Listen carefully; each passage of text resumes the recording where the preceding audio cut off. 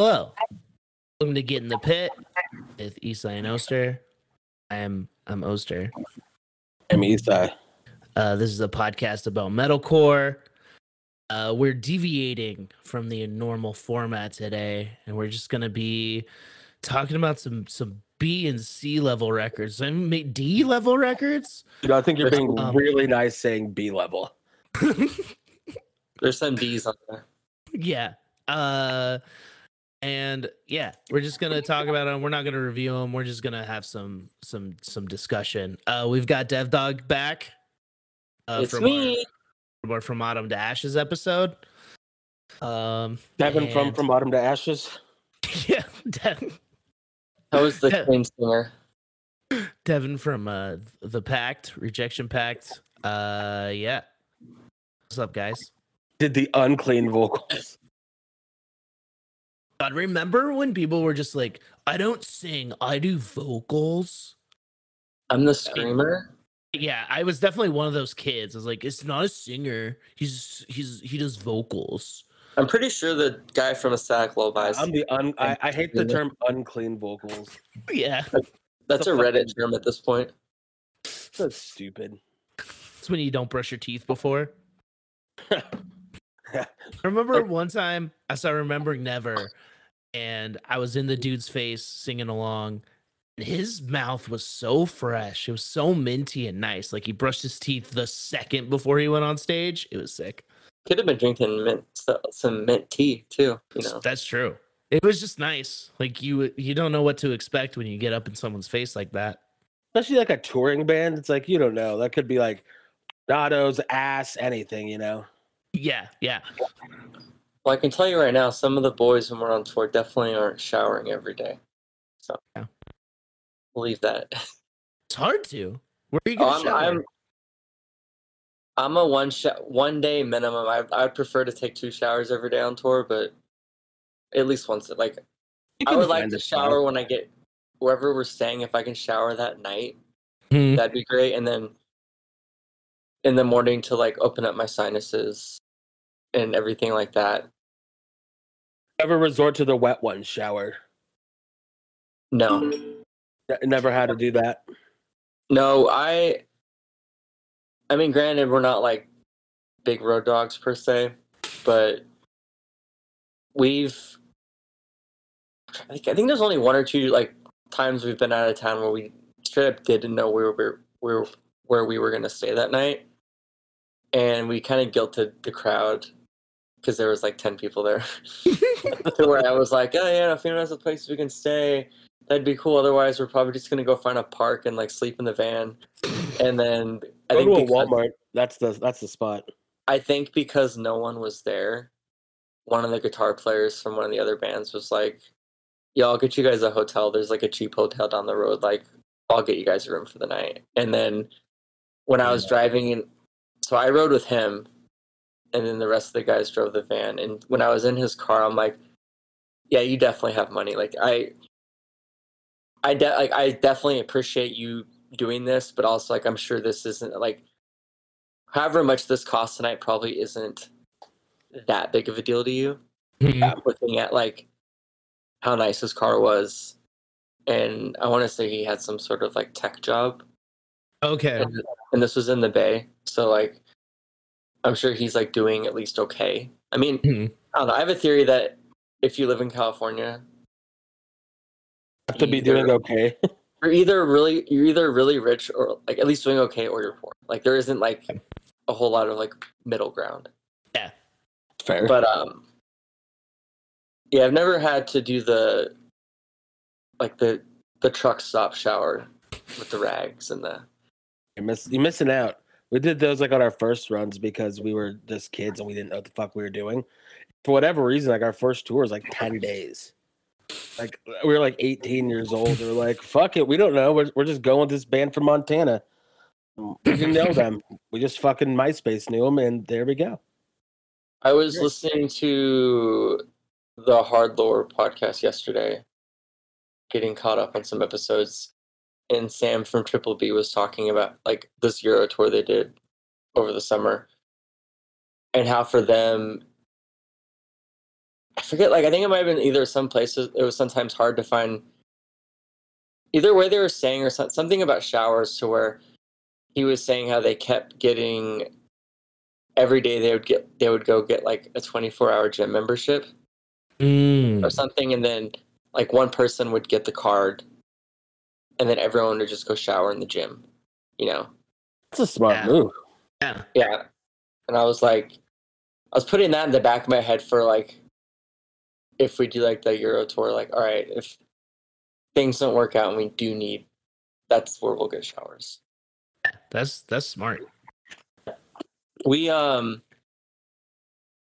think the first time Fury that I went to, what we tried to do for food ended up not working out because hotels had already changed within the last year, but we would sneak into hotels, or we were trying to sneak into hotels for the free continental breakfast.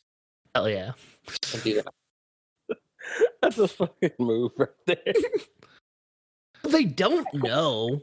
No, I mean, all you have to do, the biggest thing, and it's fully dependent on the hotel, because like the hotel we just stayed at in Tulsa, I don't think you could do that because you could literally see where they're serving breakfast from the lobby entrance.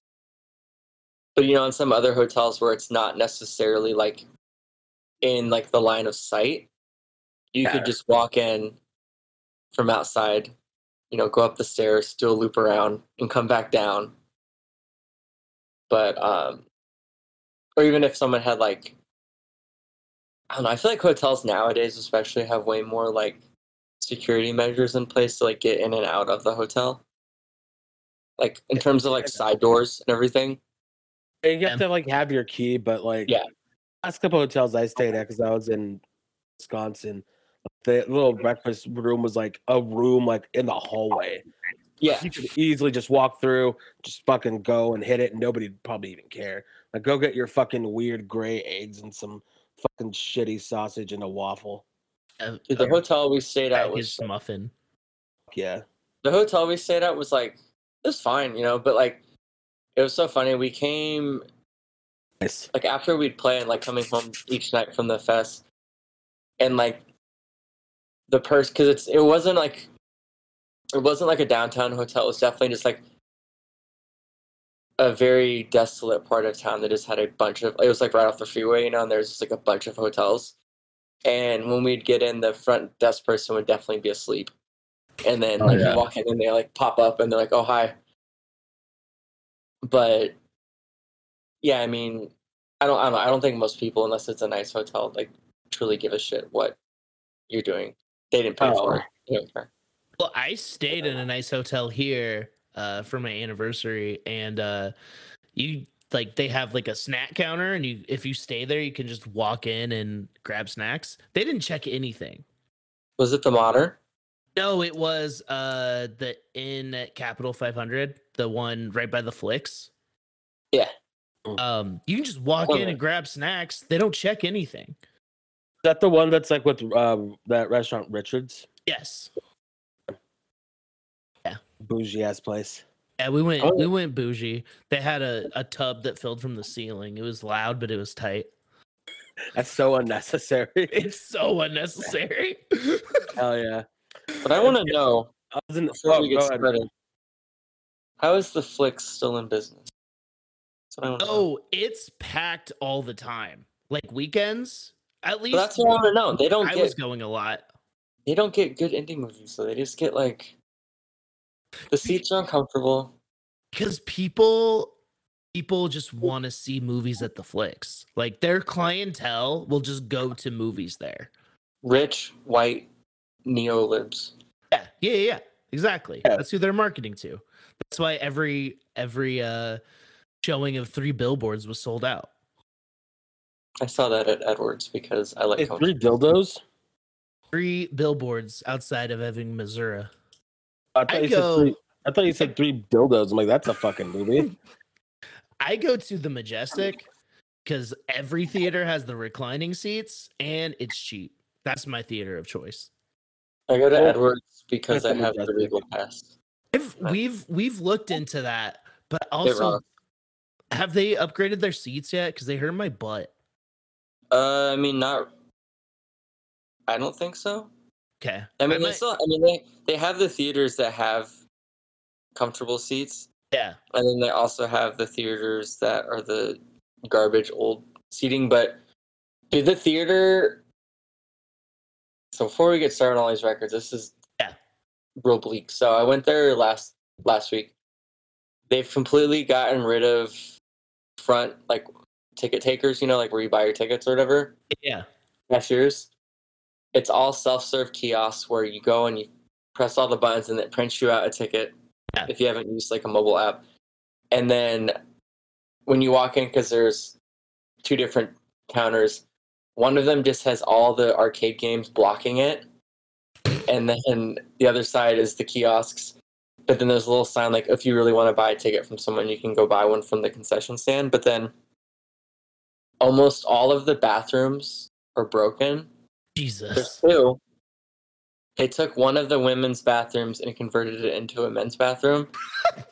And then there's a women's bathroom. And I want to say the one's on each side of the theater. And the theater's big. I mean, there's like 21 screens or whatever.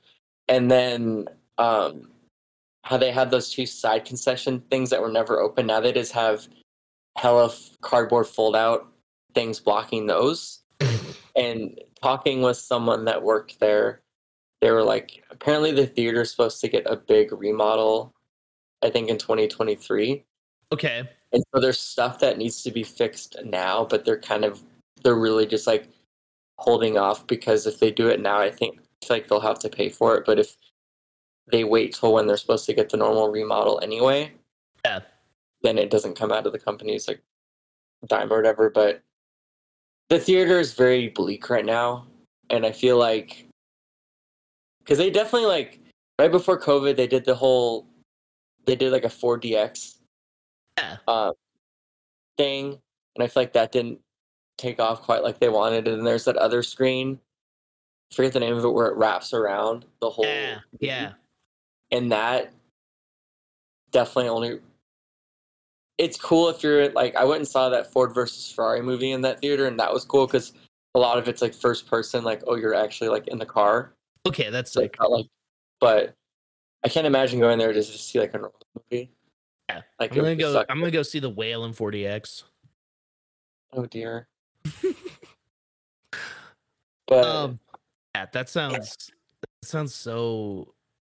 Majestic's cool. I haven't been there since they remodeled it, but they need it. I'm not going to any theater that on a regular basis that doesn't have some sort of unlimited program. Yeah. I'm thinking about finding something. Eastside left. He's back. We were talking about movies too much. Eastside got mad. I just fucking left. Eastside hates movies. I've seen so many movies now. No. Movies are fun. Film guy. Check out my Letterboxd. I do have one. Yeah. Oh, I have one. I had one that I was doing a bid on. I was reviewing every movie as Vin Diesel, and then I gave up. Stopped a bit. That's fair. Yeah. I like. One of my buddies has. I'm trying to find it. His reviews are just like pretty wild. So I'm trying to find one that he did. No, he's not even no one's never mind. But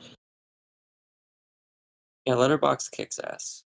Mm-hmm. All right. Do we want to talk about just first off, like shitty MySpace or HXC MP3 pure volume metalcore? Yeah. Oster, like because we all kind of found bands differently back in the day. What was your medium of choice when trying to find a new band? Well, after I got into it myself and I wasn't just listening to whatever my shaman gave me, it was MySpace. I mean, I listened to Prada on MySpace when they only had demos on there. Fuck yeah. Like, I was one of their first fans. But I was also a big pop punk guy, so I remember listening to Fireworks when they didn't have anything. I was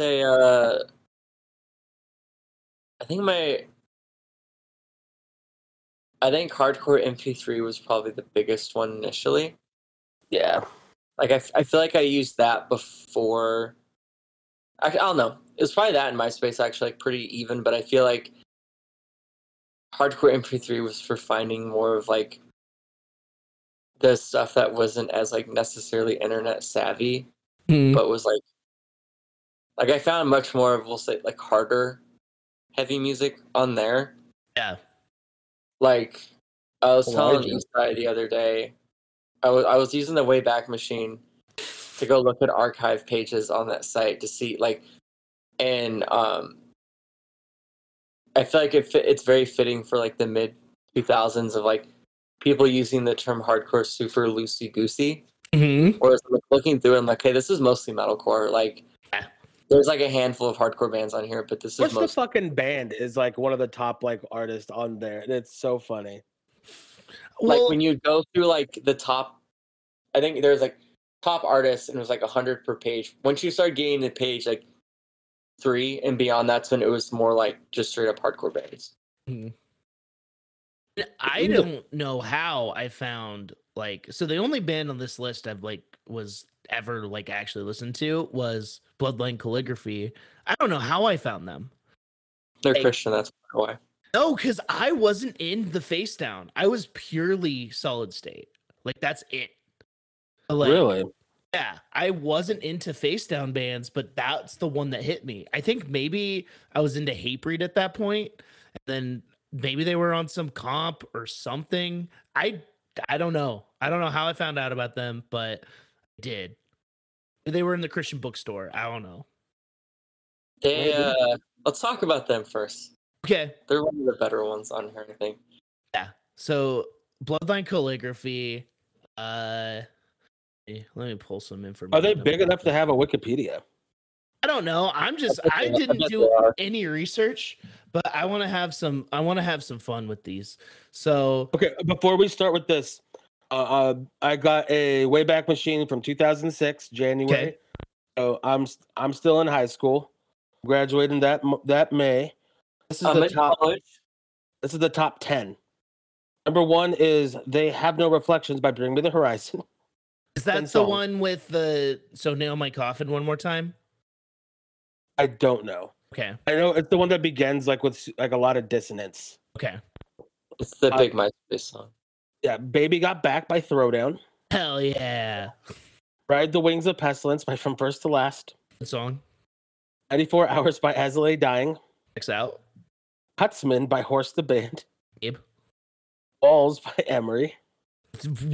Okay, so for 1 second. People loved Emery then. I mean, I think they still do, but that song fucking rocks. Anyway. Note to Self by From First to Last. Good song. When Everything Falls by Haze Today. A big song for that era. Confined by As I Lay Dying, and then Should Have Stayed in the Shallows by Fear Before the March of Flames. There we go. So on HXC MP3, there was one band that you could consider a hardcore band. That's Throwdown. Yeah. And it's the goofy gimmick song that... Yeah.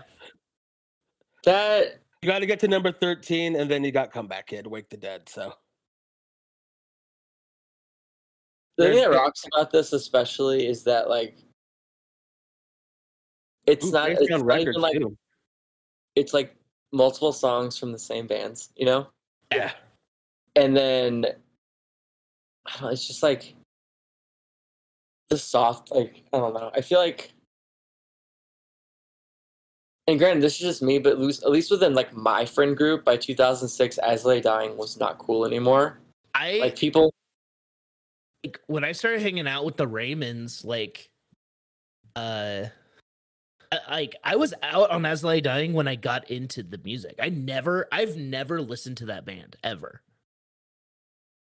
I think my church... 2005, all my friends liked metalcore. Like, Hot Topic t-shirt metalcore, like As I Lay Dying, Norma Jean, all that kind of stuff. And I think a lot of it honestly probably has to do with, like, being in and out of high school. I graduated in 2005, and I remember when I graduated, I cut all my scene hair off. And ordered like terror shirts and shit. And then in 2006, I still liked metalcore, but it was much more. I was trying to find like more like.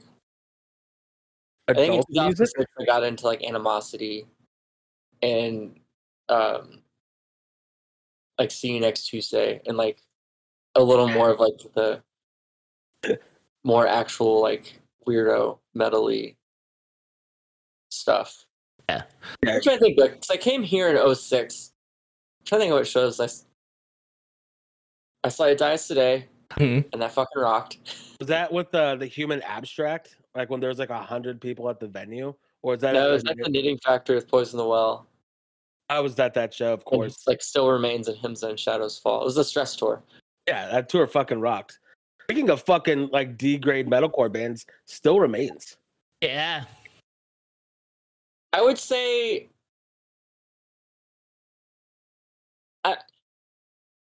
I'd honestly say I would say they're B tier, B to C. Okay. Just because like, I had a moment. well, and I think too, like, talking with one of my friends who's our age, who's from the area that they're from, talking with him once about them, I think they were like way bigger. Like definitely a regional thing where he's like, oh, those shows are crazy. Like when they played. I think mean, they got everybody's picked up, gonna everybody like in their like especially if they're like a band that was touring nationally, like you would hope that their fucking hometown shows would be big. Well, some You get bands, I mean, they're on Roadrunner. some bands aren't. Like, That's fair. like, the dude from Twitching Tongue says California took like 5 years to like them. That's fair. But I think everyone did. So, except Boise. Okay reaction here. Boise only likes Every Time I Die. Boise, up until I would say 2 years. post COVID, didn't have anyone that kind of kept up with contemporary music other than a handful of people. Yeah. Whereas I feel like now finally all the young kids going to shows actually have an ear to what's currently happening versus you got a lot of people that are circle jerking over Furnace Fest, and it's pretty embarrassing. Yeah. Don't get me wrong, like we literally are having a podcast about like a bunch of this shit. Oh yeah. At the same time, it's like I still try to find new music. Yeah. I still like I told Eastside to listen to Inclination. and I'm like, this fucking rocks. Yeah. Like, the week after that record came out, I'm like, yeah, this is the fucking shit. Yep. Stuff like that. Like, I don't know. Like, I don't want to just listen to Poison the Well and Misery Signals all the time, even though my top artist was 18 Visions this year. They had a re-release of Vanity and it fucking rocked. They re-recorded it. So I still like the old version. I like the old version better still. They but the new one's good. did the Visions version like Taylor did. yeah, Swift. exactly. Yeah, it's James Hart's version. But no, it's like I try to find new stuff just because, like, I don't know, I want to still like a lot of like I don't know. There's still more out there that can just be like super sick, like Inclination or like I was listening to Gridiron or End It or like all these other bands that like put out some fucking cool shit this year. I'm like, fuck yeah, like there's still a bunch of cool shit. And so yeah. I want to jerking off over Every Time I Die, Boys. I love that band too, but come on. I want to stay in the know. I like to know what's going on. Not everything's for me, but I like to stay up with it. The whole thing is, I think no matter what is cool, there's always a lot of really good current bands. It's just you might have to dig for it. Mhm. Like, someone hit me up the other day and was like telling me how sick they thought Foreign Hands is. This is like rots. this is someone locally, and they're like, "Oh yeah, I saw Foreign Hands in Salt Lake with Stick to Your Guns, and it was awesome."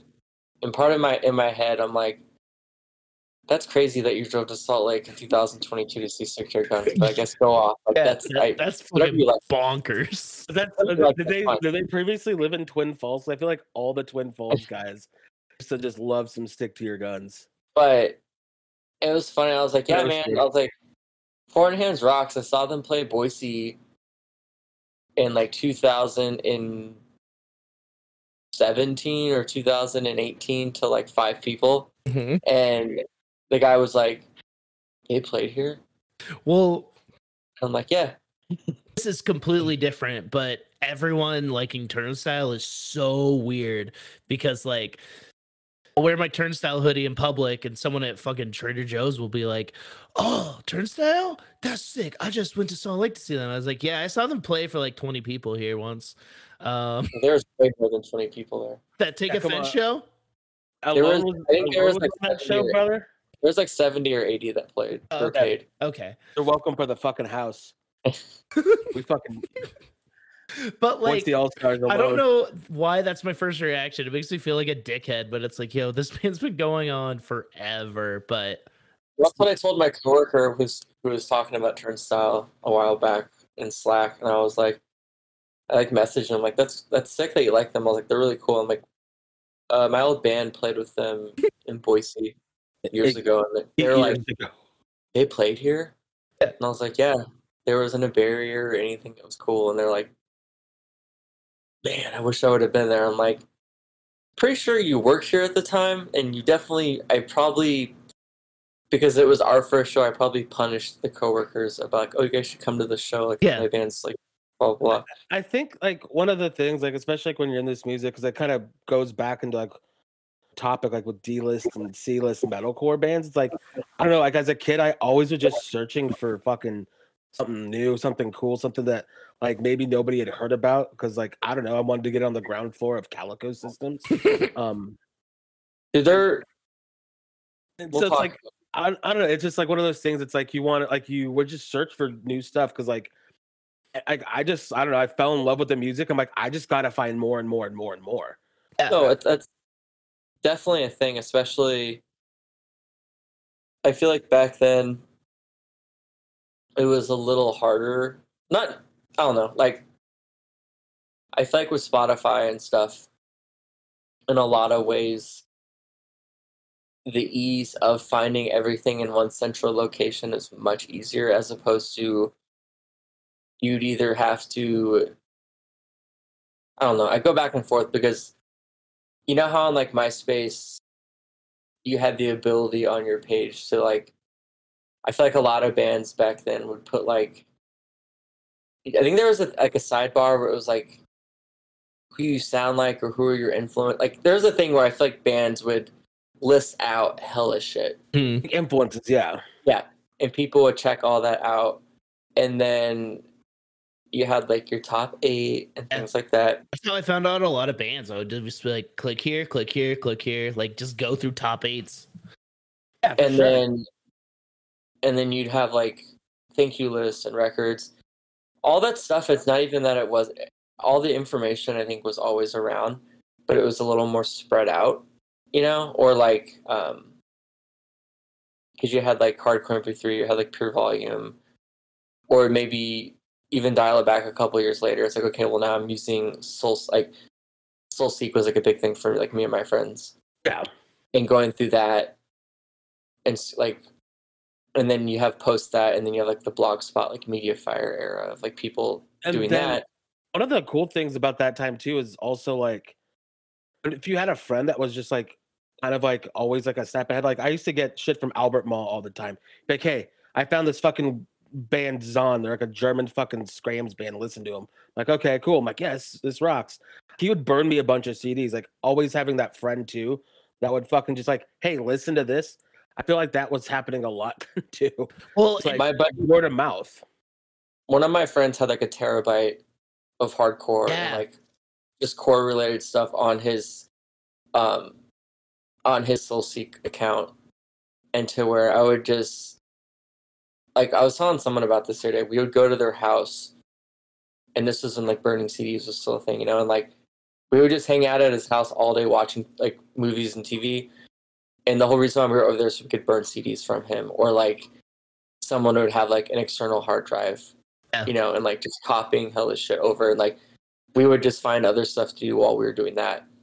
But nowadays with like Spotify and stuff, it's not even that, like it's all still there, but you like, I feel like it's a little easier, just like, you know, you find like a playlist and that could potentially have everything you need. And because of the way that Spotify kind of forces people to like listen to music. Like I don't think most people are necessarily listening to full albums. You know, like it's the whole playlist thing, where you'll find like people listen to like a handful of songs by a band, and that's kind of it, as opposed to like a whole album. I remember having or they just watch Taco Bell commercials to hear Turnstile. Yeah. I remember having like the biggest iPod you could have, and I would just go to my different friends' houses and put music on, and that's why my iPod was always fucked up. But like I had every band. It felt like I had every band ever on my iPod. I had Ben Folds and the Sawtooth Grin on my iPod. Oh, so you were psyched to revisit the Sawtooth Grin then? I wasn't psyched. I was just like, man, I don't remember this. I had a Grind friend. And Grind is like, because I was Were they female? Were they female? Because I feel like girls back then loved grindcore. Nah, do you remember Travis Cahill? You ever know that kid? I know Travis Cahill. No, I had a boss named Cody Cahill, and he was a fucking weirdo. It might have been his brother. Was it did you ever work at Journeys? No. Oh, okay. Absolutely not. He was the manager of Journey's Kids. But so he was like a grind guy. I was like, well, I like Power Violence now, and I know grind is like an extension of Power Violence, so maybe I'll like it. No, we'll get into that too. Should we? So Yes. So what we did is we compiled a massive playlist of fucking shitty bands, or good bands, just these C and D tier metalcore bands and grind bands and post hardcore, whatever the fuck you want to call it. And we picked like what was that, 5 of them, 6 of them. And so yeah, we're gonna talk about those 6. First one we did was Bloodline Calligraphy. Yeah, so the record we listened to was They Want You Silent. Came out in 2005 on Face Down Records. I don't know if you guys look at this, but did anyone notice how many monthly listeners this band has? Oh, I did. They more than I thought they would have. Yeah, me too. 1,160. They did so when this record came out, they had like an EP before that, and then after this record, they got a different singer. Yeah. But they did a reunion at Face Down Fest. I mean, this one was probably like a long time. I don't remember what year it was, but I want to say at the reunion they had both vocalists there. Sick.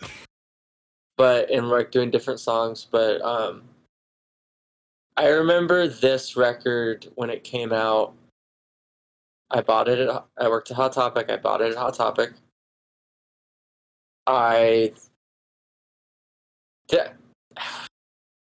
really bad with song names, and I'm not trying to learn these song names at this point. But no. Whatever song where at the end it's like settle the score. Like yeah, I think that was that's like the first one. I think it's Shall We Dance? Yeah, that was like within my friend group. That was like a go-to like mosh song that we would listen to. Like, yeah, I love the Lord, and at this point I loved Hatebreed, so this was perfect for me. It's just straight up. It's just Hatebreed worship. I feel like they have. I was telling when Jason was cutting my hair earlier last week. I was telling him about because he had like a big metalcore phase too, and he had never heard this band. I was like, they were metalcore phase because I was randomly talking with him about this. Was like the next one. Yeah. It was probably like the like it's a lot of Rise Records. Yeah, bands. like post Attack probably for how old they are. That's a genre now. Post Attack. I was describing him I'm like it's one of those like. It's definitely out of like the bands on this list. It's definitely probably the most like hardcore one. Yes. But I was like, they have these like southern rock like mosh parts occasionally. Not. I was like kind of more like old. Every Time I Die, like Hot Damn style parts where I was like, it's very like riffy. I think like one of the members had to just be really into Pantera. Yeah. Well, Yeah, I think they're from like fucking Missouri, so that's close enough to They're from South. Michigan. Bloodline Calligraphy is from Michigan. Okay. MOMI, very similar. Yeah, I know. No, but I mean, I'm just guessing that like somebody really liked Pantera. Yeah. There's a few bands on this playlist, and some of them we're not getting into, who you could just tell loved Pantera. Perfect Murder is the band I'm talking about. But yeah, like But this didn't make me mad to listen to it, but it's like I get why I liked it at the time, but like it's got all the fast, cool, like, and I feel like it was definitely a thing back then where it's like the gallop, where like, you know, they'll hit like a galloping drum fast, but not like fast, but it's enough for like everyone on stage can all do like the synchronized like jumping, Yeah. you know? Yeah. They had Also, like cool sing along parts, some fun stuff. bands Female around this time also would do, like, fronted. one of three at the time. to say like they also would have like those two-step parts, just like they're a little too fast to actually two-step to, and so like a lot of bands like around this era did that, where it's just like kind of really fast two-step parts. Like, come on, guys! But honestly, like it fucking riffs. Like, it wasn't They bad have this either. looking through some of the records that we didn't talk about that were on that playlist, Which we will These, get to in a future episode. well, these guys, so like they're actually playing like metal riffs, Yeah. but the drums are fast enough that the speed picking actually like lines up with what they're playing, as opposed to like all the like, oh, I'll have to name it out. So when I was listening to a Burning Season record, they're playing metal riffs, but it doesn't sound like the drummer can play fast enough to where it sounds like slowed down, like Gothenburg riffs, whereas this had very fast drumming, so it's like a lot of actual speed picking and getting, like you're saying, kind of, it's like, I already know what type of two-step you're talking about, where it was like metalcore riff, fast drum beat, so you could two-step to it, but it's pretty fast. Yeah. You almost have to follow the guitar riff more than the actual drums. Yeah. Yep. I'm glad that we all know the kind of like mosh pit like shit from this, but no, I'm surprised actually, like, because I never got into Bloodline calligraphy that much, and I'm surprised I didn't, just listening to it. I'm like, this would have been like fucking right there if I would have fucking found it. Yeah. They played Boise the year that I moved here with Calico System. Oh, I was probably there. I liked Calico Systems a lot, and I didn't go to that show. So I've seen Calico System twice. That's insane. So it was like 4 or 5 times. It was at the venue, and it was the same night as that band See It Through from Reno. And at least for me, when it was always like, Did that See It Through in Ruiner at Brad's house? That was See It Through played here so many times. Okay. But that was a different show. But this was at, what was this? Was it the Impart? It was across from Grove Street. Yeah, Imparts. So yeah, it was at Imparts, and it was See It Through and probably Cestus. Hell yeah. But that tracks. It was the type of thing where it was like, go to this bigger show of bands that I actually like more, or go to the small DIY show because they need everybody there as possible, as much as possible. So I'm like, I'll go to that show. And it was fun, but Calico System. Yeah, I want to say, I feel like there was another band that might have hopped on the show, but I can't think of it. But it might have been like some metalcore band. I think this is how I found out about Bloodline calligraphy. I think Secrets Known to Liars from Twin Falls opened that show because they were also Christian metalcore. And I was really into them because I met Judah at church camp when I was a kid. What a fucking story. We were like kind of buds. And so I remember going to that.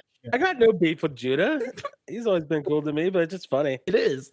But I think I went to that show and I saw Bloodline calligraphy and then started listening to them. That has to be how it happened.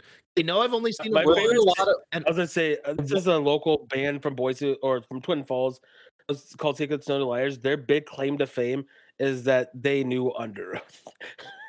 Like they personally just knew the band Under Oath. And by that, their singer, I think, punished the keyboardist enough that they were like kind of buds. And Under Oath, I think, played Twin like early on. They're a play- bunch from that like kind of shit, like playing in a garage and Mhm. shit, you know. Let's say Kyle was at that show because he's, I think, a year older than me, and he's told me about that show before. Because Kyle back in the day was going to all those shows, like, because he grew up in Twin. But Yeah. I That was their mean, big claim to fame for Secrets Known to Liars was we know under oath. Yep. were there a lot of Paperboy hats at that show? Poster. You mean like the yeah, like fucking hardcore hats, like hot water music fan hats? Yeah. Yeah, I think so, probably. I'll say Travis that. Cahill. This was a Um, little oversized, I hear. yeah, I think I heard them just because I worked at Hot Topic, and that was back then. They had like a good plug on like medium size label, like hardcore releases. It was like, like Eulogy, Face Down, Death Wish. Yeah. Kind of like Bridge 9. Like, I mean, at this point, those are the bigger ones. But My favorite thing about Boise Hot Topic was no one bought the records I wanted, so I'd wait till they got on clearance and get them for like $3. you're talking about records or CDs? Because back then, Well, Hot not Topic not was back then. It was when I was into records, but I remember their little CD section was always sick because they always have the good stuff. That's where I picked up Nevaeh Tears, and I had never heard them Ugh. before. But How did you I pick thought- it up? Like what brought you to that? I'm pretty sure it had like a sticker like for fans of, and it was like some other bands that I liked. And it was the thing with like, 40% off employee discount. Mhm. I think that's what I got on CD or music too. But it was the type of thing where it was like, back then I was doing so many blind buys on records. If it had a good for the fans of, I'd be like, all right, I'll check this out. Yeah. Worst case, it's fine. So before we jump into that band, let's just do a quick we like a real rating on it. But we like, need to talk kinda- about that they were on Face Down. This is the first Face Down we've covered on this podcast. Face Down was like the B tier Christian label. It was Solid State. they would have a little bit Records. more of the cred though. That's true. 'Cause they had like hardcore bands Yeah, and like it's I don't know, Death just Star seemed a little X, more right? cruddy. I think Death Star, yeah. They got Death Star when they picked up Death Star wasn't cool Yeah. anymore. But they were like, they had more like outwardly straight edge bands, less like they were Christian-y. Face Down picked up bands that actually weren't Christian, but they would just sign because they'd get the record out and they'd be like, yeah, we're a Christian band, but then like actually weren't a Christian band. Yeah, Solid State did that Comeback with Kid. the Agony scene. And yeah, that's why I listened to Comeback Kid, because I was like, oh, they're Christian. Okay. I can That's listen the to thing. that. I will say that they were definitely. It's been like mentioned in interviews and stuff. How they definitely weren't ever a Christian band, but it was like, oh, like Figure 4 was technically. Yeah. And so like, because of Figure 4, the guy was down to put Comeback.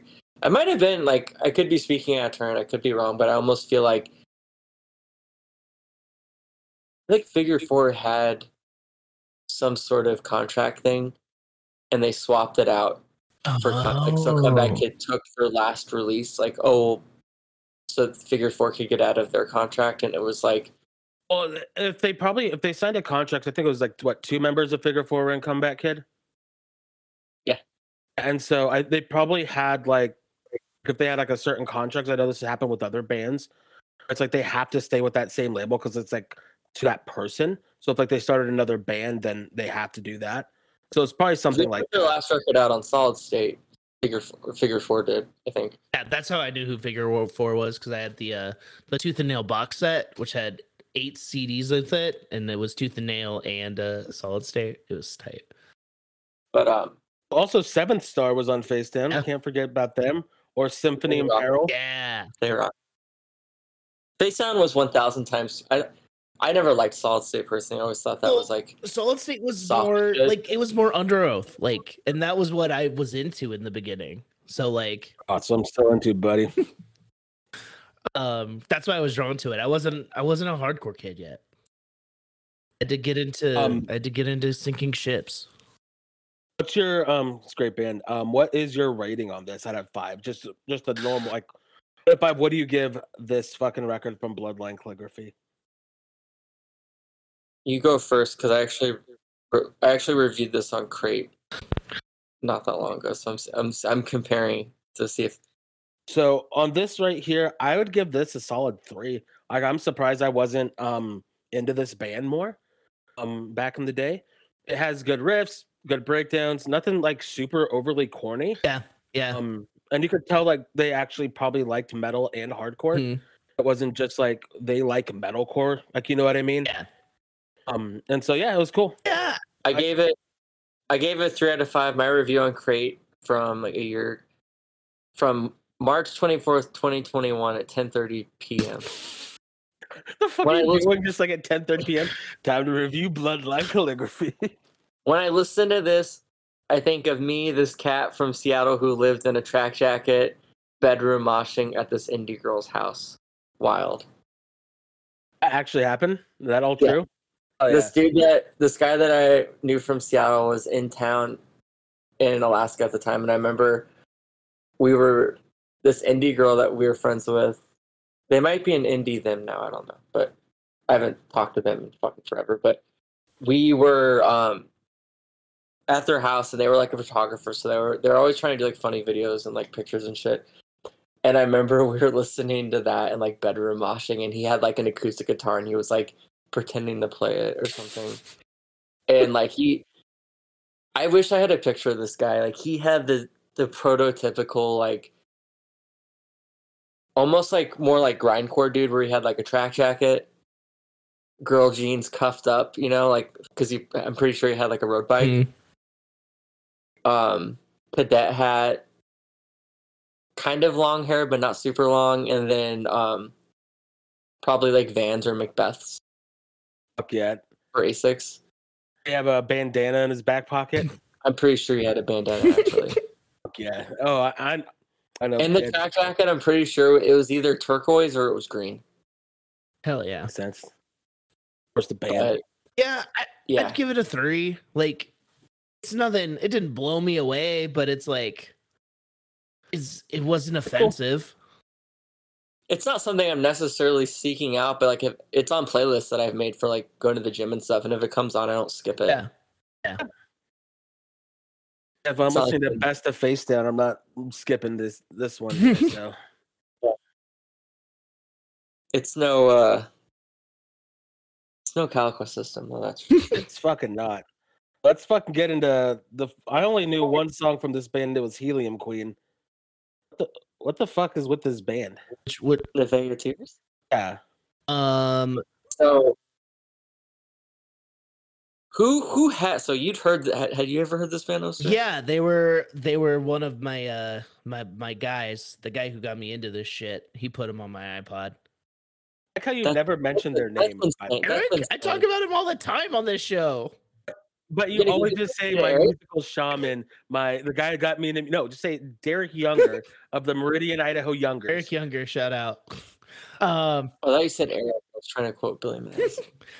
Eric Muniz got me to Navia too. Yeah, this was one of like, I think I listened to like one song, and I think it was on a different. It wasn't from this record. Oh, the bad stuff. Or the worst. Like, I think at this time I was into like fucking Drop Dead Gorgeous a little bit, like that kind of shit. Oh, that would track this then. And you were you still like into like your like Hello Goodbye phase too? That might have been later, dog. I also liked Hello Goodbye. They had one record that I thought was good. That wasn't all crazy synthy. But this band. So for this, the first record, which is one that we listened to, honestly, the vocals for like this style, I think are pretty good. Like the screams. It reminds me of Dallas Taylor and Under Oath. Yeah, like this fully feels like someone. Because on the last Dallas Green record, it had a lot. I feel like way more keyboard emphasis than any of their other stuff. I talk about the changing of the times. Yeah, the record fucking rocks. And I think had like the fucking like weird ass fucking like keyboards. It's all on dance parts. Like I think on this record, there was definitely keyboard parts where I'm like, I know they were wanting people to two-step to this keyboard beat. Like, without question, like, they're playing a mosh rhythm. They do the keyboard into a breakdown. Or do you remember that band, The Rise, that was on Ferret? Yeah.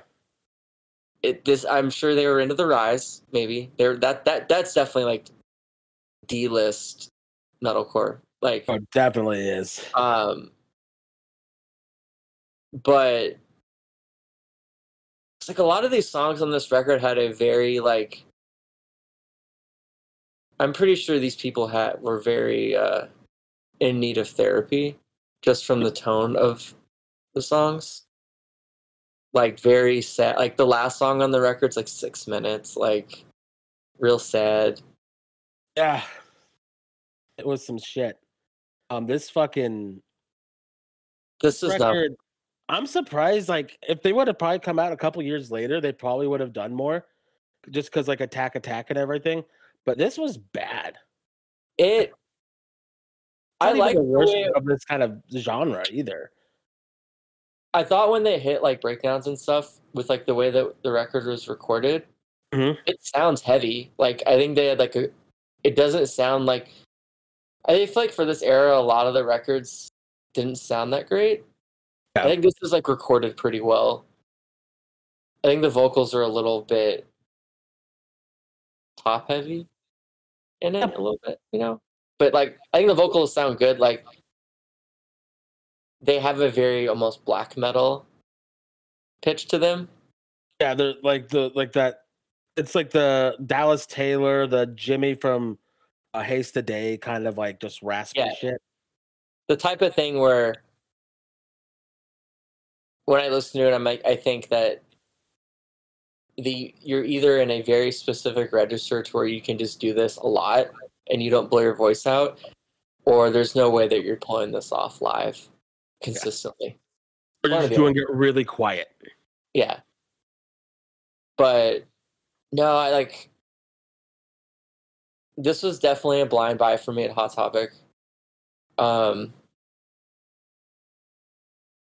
was, because I want to say, didn't Eulogy put it out? yeah, they were on Eulogy. How?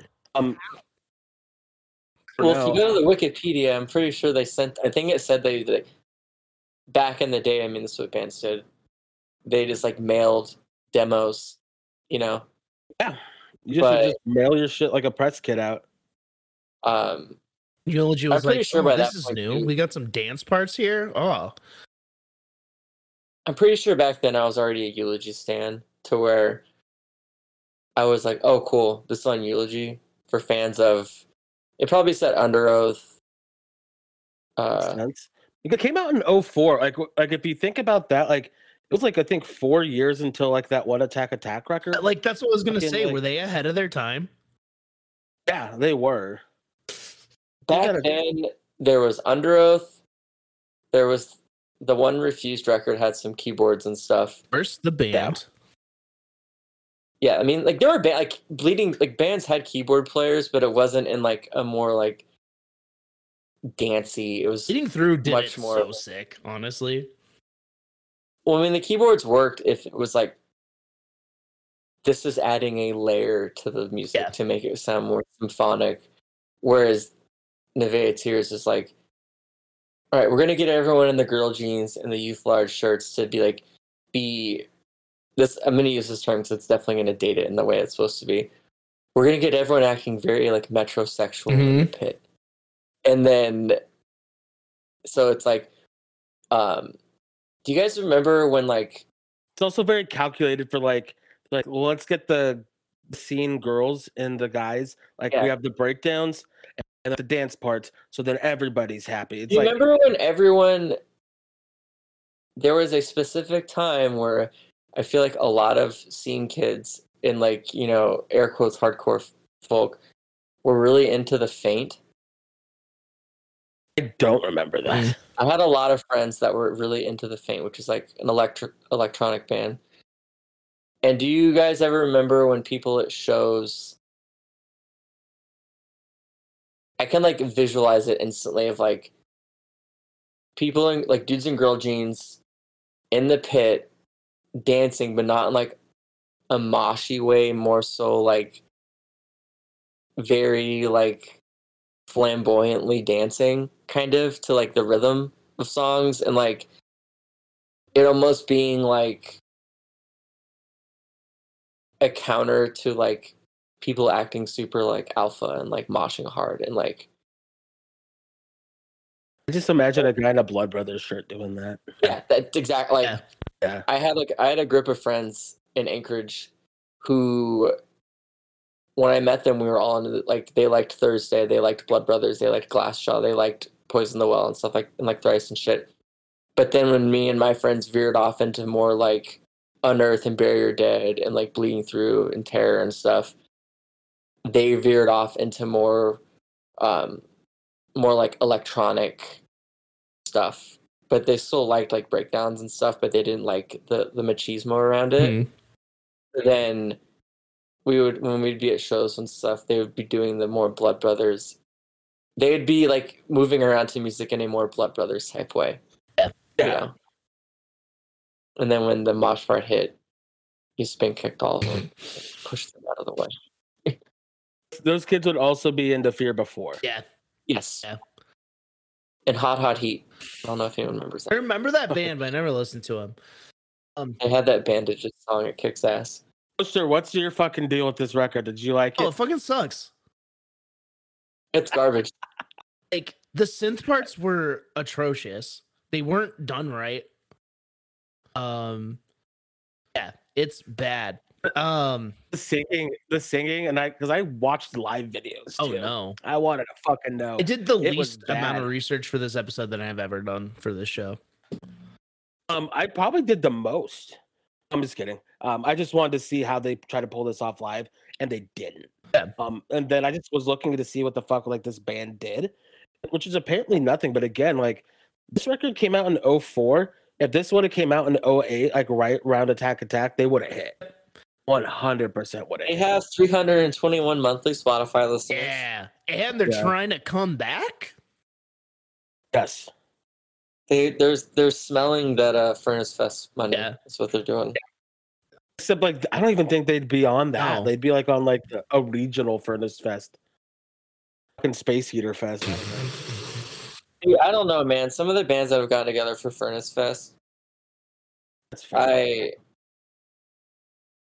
Yeah, don't know. I Bloodline Calligraphy just played a show. It was 2021, by the way. I looked it up. Played a think show. one of the guys in the band died, so I want to say real quick, Ralph.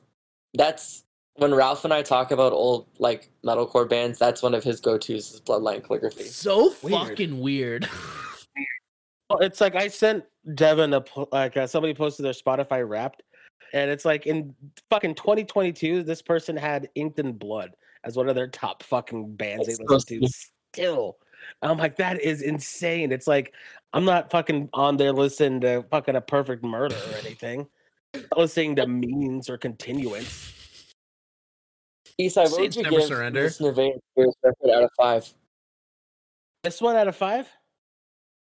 A 1, just because sometimes their breakdowns are cool. I'm giving a 1.5. I'll go. There was 2 songs that I thought were pretty sick, but the whole time listening to this album, I kept pausing it and doing something else, and then I come back and listen to like a few more songs. Yeah.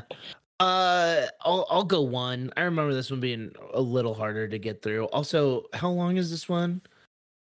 Fucking 40, The record's 41 long. minutes. Yo, records don't need to be that long. No, I think also it's because I was listening to just this playlist for a bit, and then it went into Odd Project, and Odd Project I thought was really fucking bad, like one of the worst things on here. And so, like, just in my head, I'm like, well, at least this is an Odd Project. All right, what do we got next? We got What do we want to do next? On the let's see, Sawtooth Grin. God. yeah, let's do Sawtooth Grin.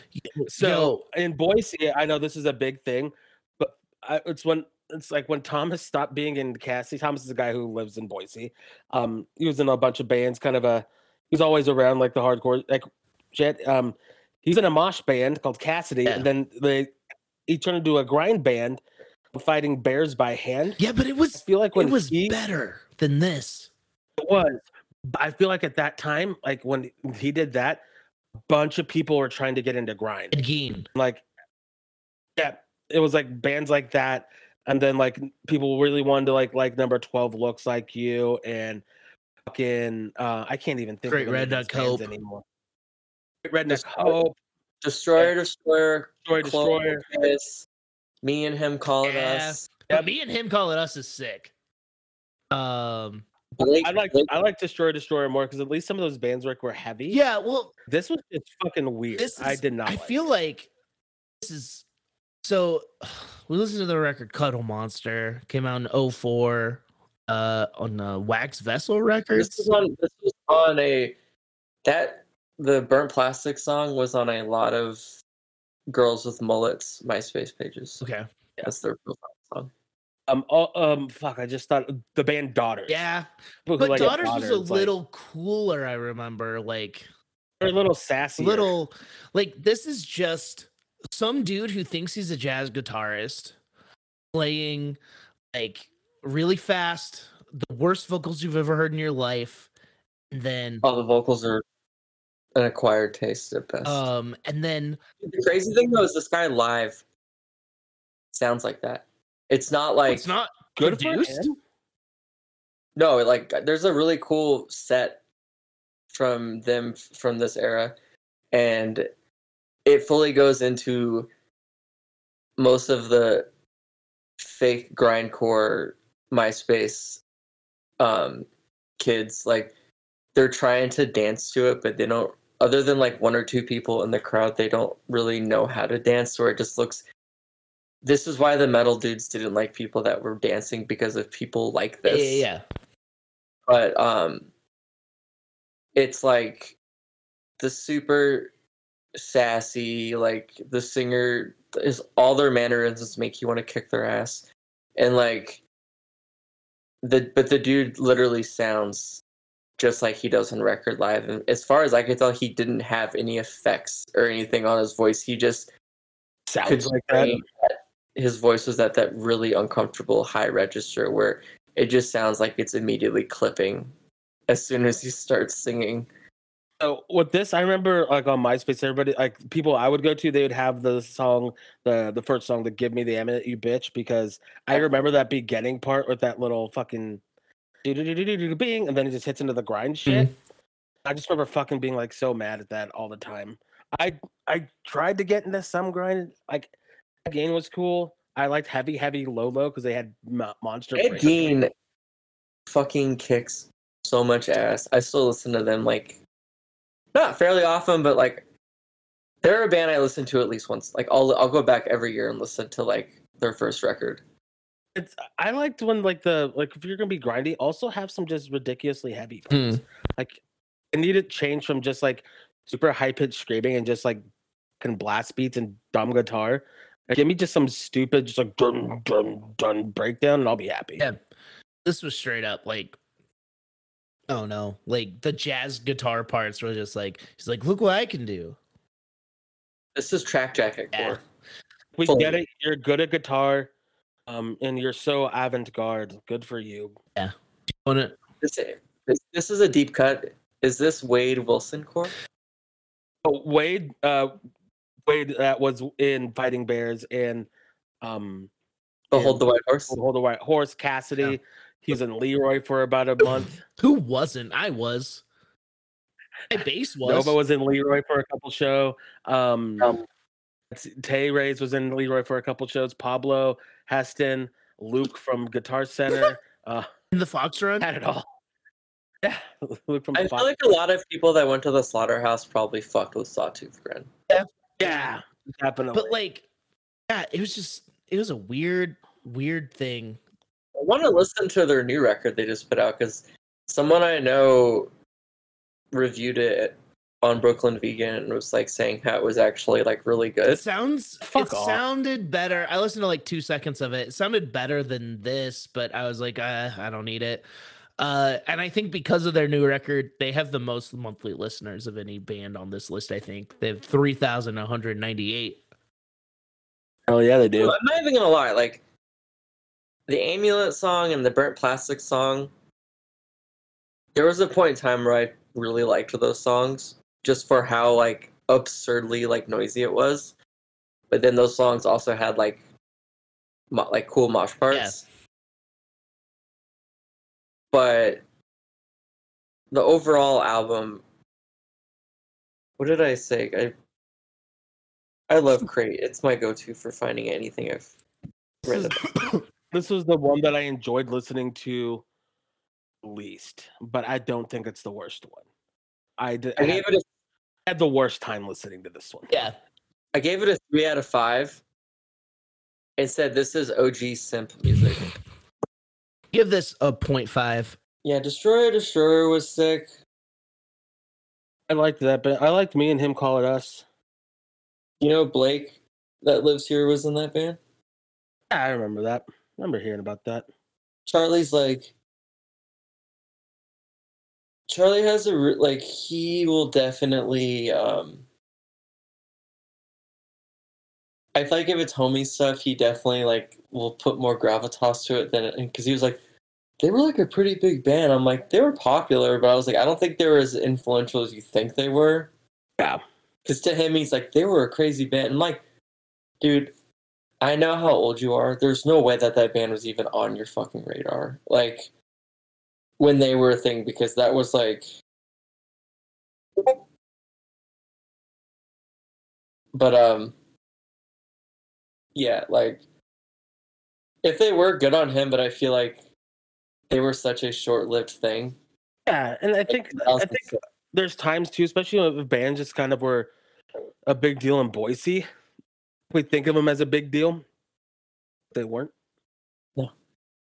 All right, well, just had some weird shit, and so we'll keep going, and Oster will join us mid thing. Let's see the next record. Yeah. Do you still give this one a 3?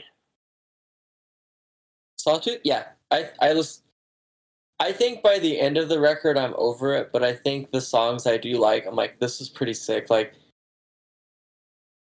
I think especially because I like a lot of fast hardcore now that I can like vibe on like a lot of the stuff just being faster.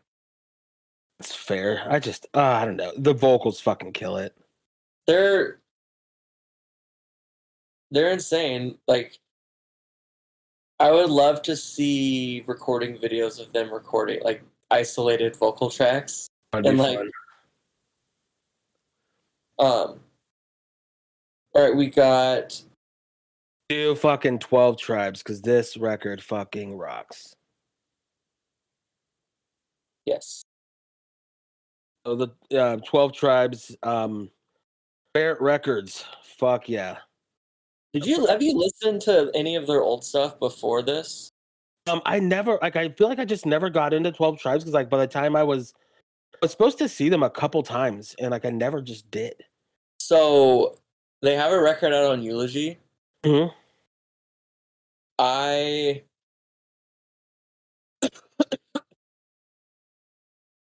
Let me look at. I did a 12 Tribes deep dive during lockdown. Yeah. Because I hadn't listened to their old record. I bought it at a used record store, and I remember I listened to it once and didn't like it. The one from it's from 99.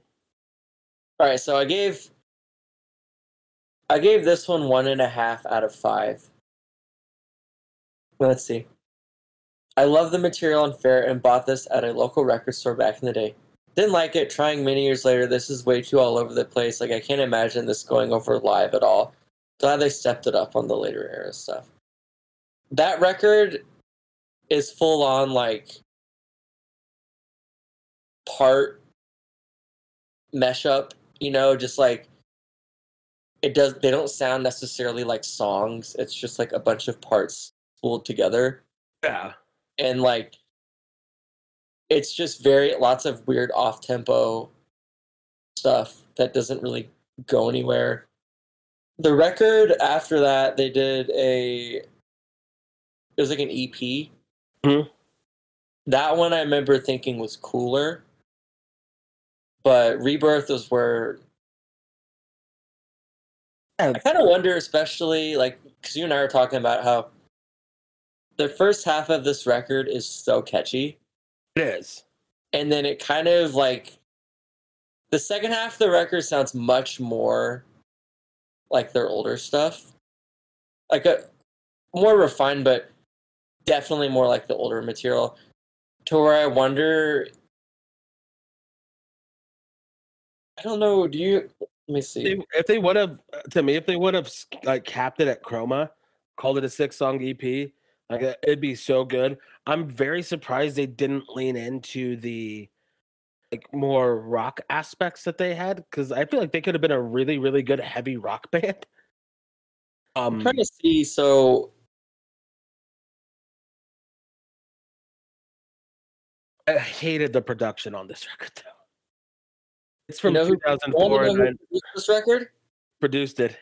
Howard Jones. Howard Jones produced. He did a bad job. Because I was gonna say, I'm pissed at him for well, this. I'm wondering. What I was gonna say is, I'm wondering how much of the because it really feels like the first 4 songs have a very different feel, and they're way catchier. To where it was like, Howard's like, "All right, guys, I'm in Kill Switch, okay? I was in Blood Has Been Shed. I understand it's fun to be technical and all over the place, Like but rein it also, in. when I joined Kill Switch, Found the the money. gigs, man, the road, like, it's a different. You're in a different echelon at that point, you know? Yeah. Where I really wonder if they're like, especially because back then records were super front loaded. I mean, they still are even now, but if it was like, all right, we're gonna get you guys some more radio friendly, catchy stuff, and we're gonna front load that on the record, because like the first couple songs definitely have a kind of a hip hop feel to it vocally, and they're very bouncy, but they're still technical. And I other like than the the second, POD like thing, because like what Oser messaged us was like, hey, like if I would have found this like when I was into POD, like it would have been a shit. And it's like, yeah, he kind of has that same like flow that like Sonny from POD has. well, and like it has a very like, none of the songs other than the second song have a flat out like open up the dance floor part. Yeah. Like they all have breakdowns, but they're like vocal parts over it, to where it's like, if you know the songs, you'll know when to dance. But it's like on the second one, it has a very call out riff. And I watched some video of them playing like the song where like dude makes a fucking mosh call for everyone to like, you know, open it up, set it off. But even then when they hit that breakdown, it only lasts for like maybe 10 seconds. Yeah. And then it's just over. I think But like, it's going to be funny. I'm going to say the exact opposite about another band we're going to talk about. But I think they needed to lean into like the singing and the melody, because I think they could have probably gotten to that, like maybe not the Kill Switch level, but like the level under that. They would have just leaned into it, because they do a really good job of it. they needed to do I that. think they're a band that musicians liked a lot. Like when we were recording Can We Wait, Ryan and I were talking about them a lot, and he was like, this, like, I'm sure they toured with Misery Signals before. I think they did. Yeah. But he was like, Parrot, so was like, this shit. I'm reading. Do you ever look at this website called All Music? Yeah. I'm reading this thing about them. Yeah, this is crazy. 12 Tribes' work should be categorized as metalcore, not screamo. Stylistically, they have a lot more in common with Throwdown, Every Time I Die, Dead Soil, Rotten Sound, and Himsa than they do with screamo units like From Autumn to Ashes, Nora, and Motion Picture Demise. Well, okay. And let's see. Hold up. There's a report. For about 2 months in late 2003, early 2004, 12 Tribes changed their name to Prodigal Zoo, but they ended up deciding the name change wasn't a good idea. and there's too much history attached to their old band name. By the time Ferret released Rebirth of Tragedy, they went back to being called 12 Tribes. Let's see. They've toured the U.S. with Candiria, Misery Signals, and 36 Crazy Fists.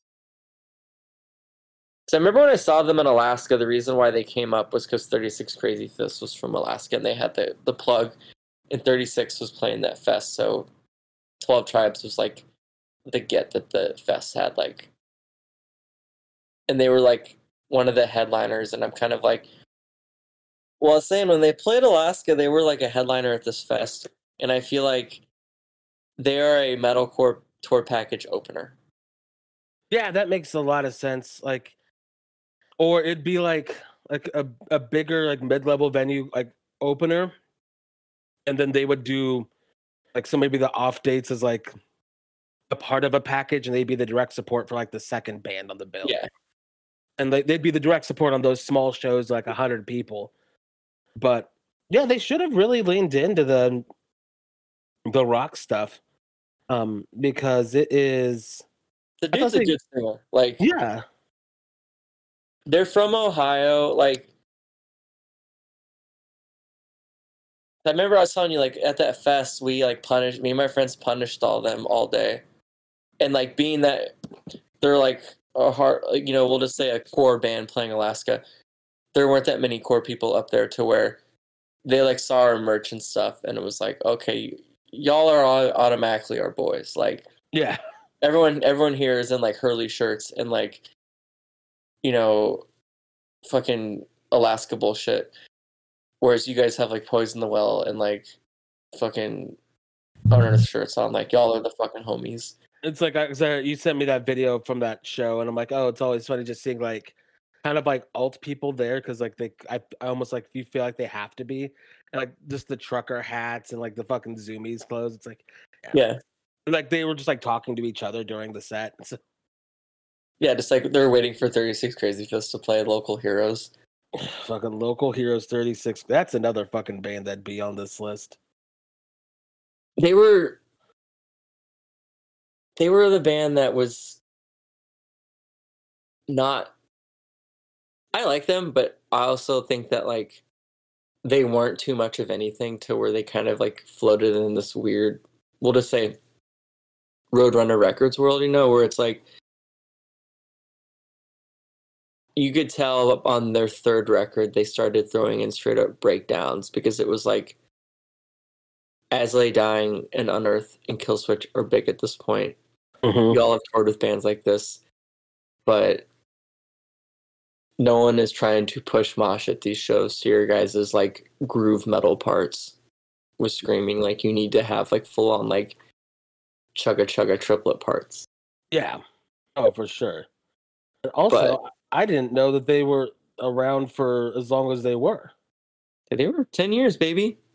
Yeah, like that was a long time. But yeah, I like this 12 Tribes record. I thought it was good, especially it was definitely front load. Like I said, if they would have stopped after Chroma, I'd have been like really happy. It's like 6 songs, spin a bit of solid EP, call it a day. I think a lot of records just need to be EPs. I mean, that's the thing. Like, I think back then more than anything, you could, and I noticed this way more in the last couple of years. So many records from up to like like once streaming really became a thing, I feel like you saw the album thing wasn't as big, but like up until that point, a lot of records had so many filler tracks where it was like they needed to fulfill an album. Whereas like I kind of think most bands, it's like if we have 4 strong, like really strong songs, and especially like we'll say metalcore songs, like they were always like a little bit longer to where you could play a 6-song metalcore set on tour, and that's all you needed to have to tour. Yep. To where it's like, all right, you can have an intro song, play 1 or 2 songs off old releases, and then the 4 bops from the record, and maybe like a weird deep cut on the record that like you guys just like playing. But it's the breather on this and during the set for people to kind of chill. You play the slower song. If it's a little groovier, it's like the Deftones influence song. It's the breather one. I understand that completely. That's exactly what my set does. We have that one slow song. Like, this is the chill song. Yeah, so I think with them, because even the record, I like the record after this, but even it's the same thing. There's like a handful of really catchy songs, and then they're more Candiria weird. Yeah, that's a fucking band I haven't heard about in a long time. Is Candiria. I never got into them, but I think that the vocalist is really good. Yeah, I agree. But that was too jazz infused. Going over here. This record, I would give a 3.5. Especially that front part is really good. I hate the production, but I think it beats the production. Like the guitars sound very, very wimpy on it, and so do the drums. And it's like Howard Jones produced this, and it's like they should have just had Adam D produce it because listen to that fucking like Parkway record. I think sounds great. He did that in 2 weeks.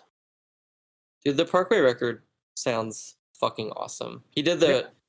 What did I give this record when I reviewed it?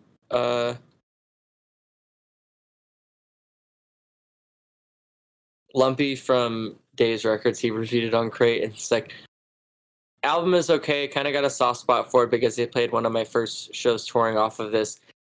It's got like 2 dope tracks. I'd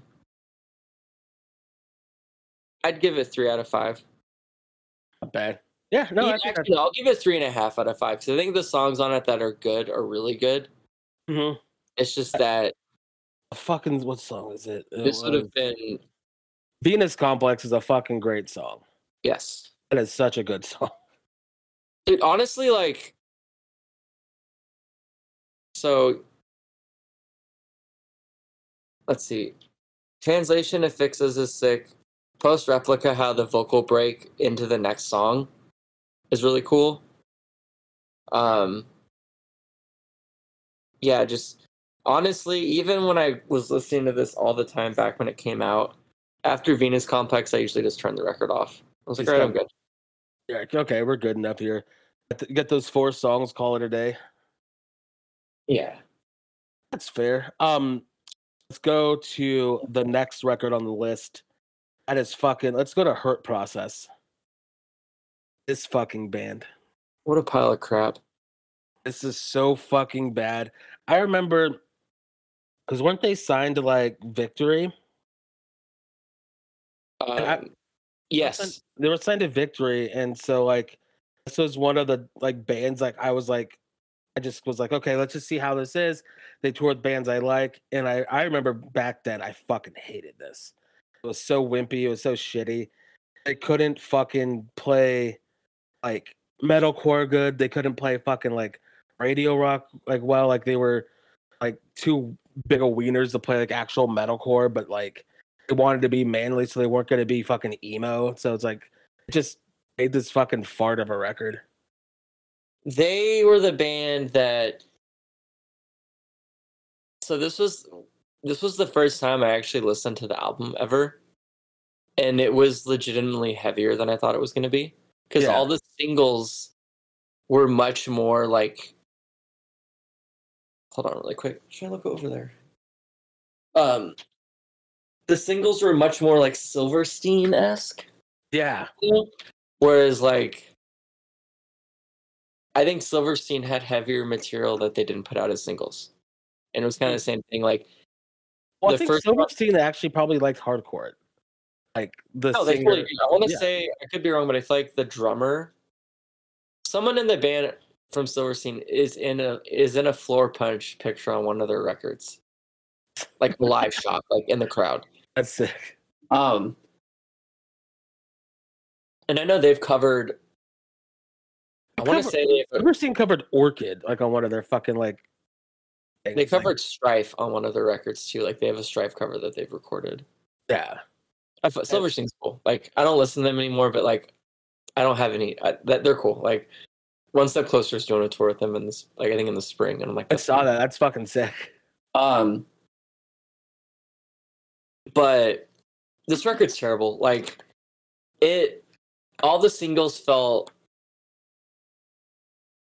like, do you know what? Like, it's like they have two vocalists. They have the singer and the screamer. Of course. And I feel like with the singles, kind of how, this band's obviously there's controversy for good reason, but Lost Prophets had the singer, the scummy guy. Yeah. But then they also had a DJ that did all the screams. And I felt like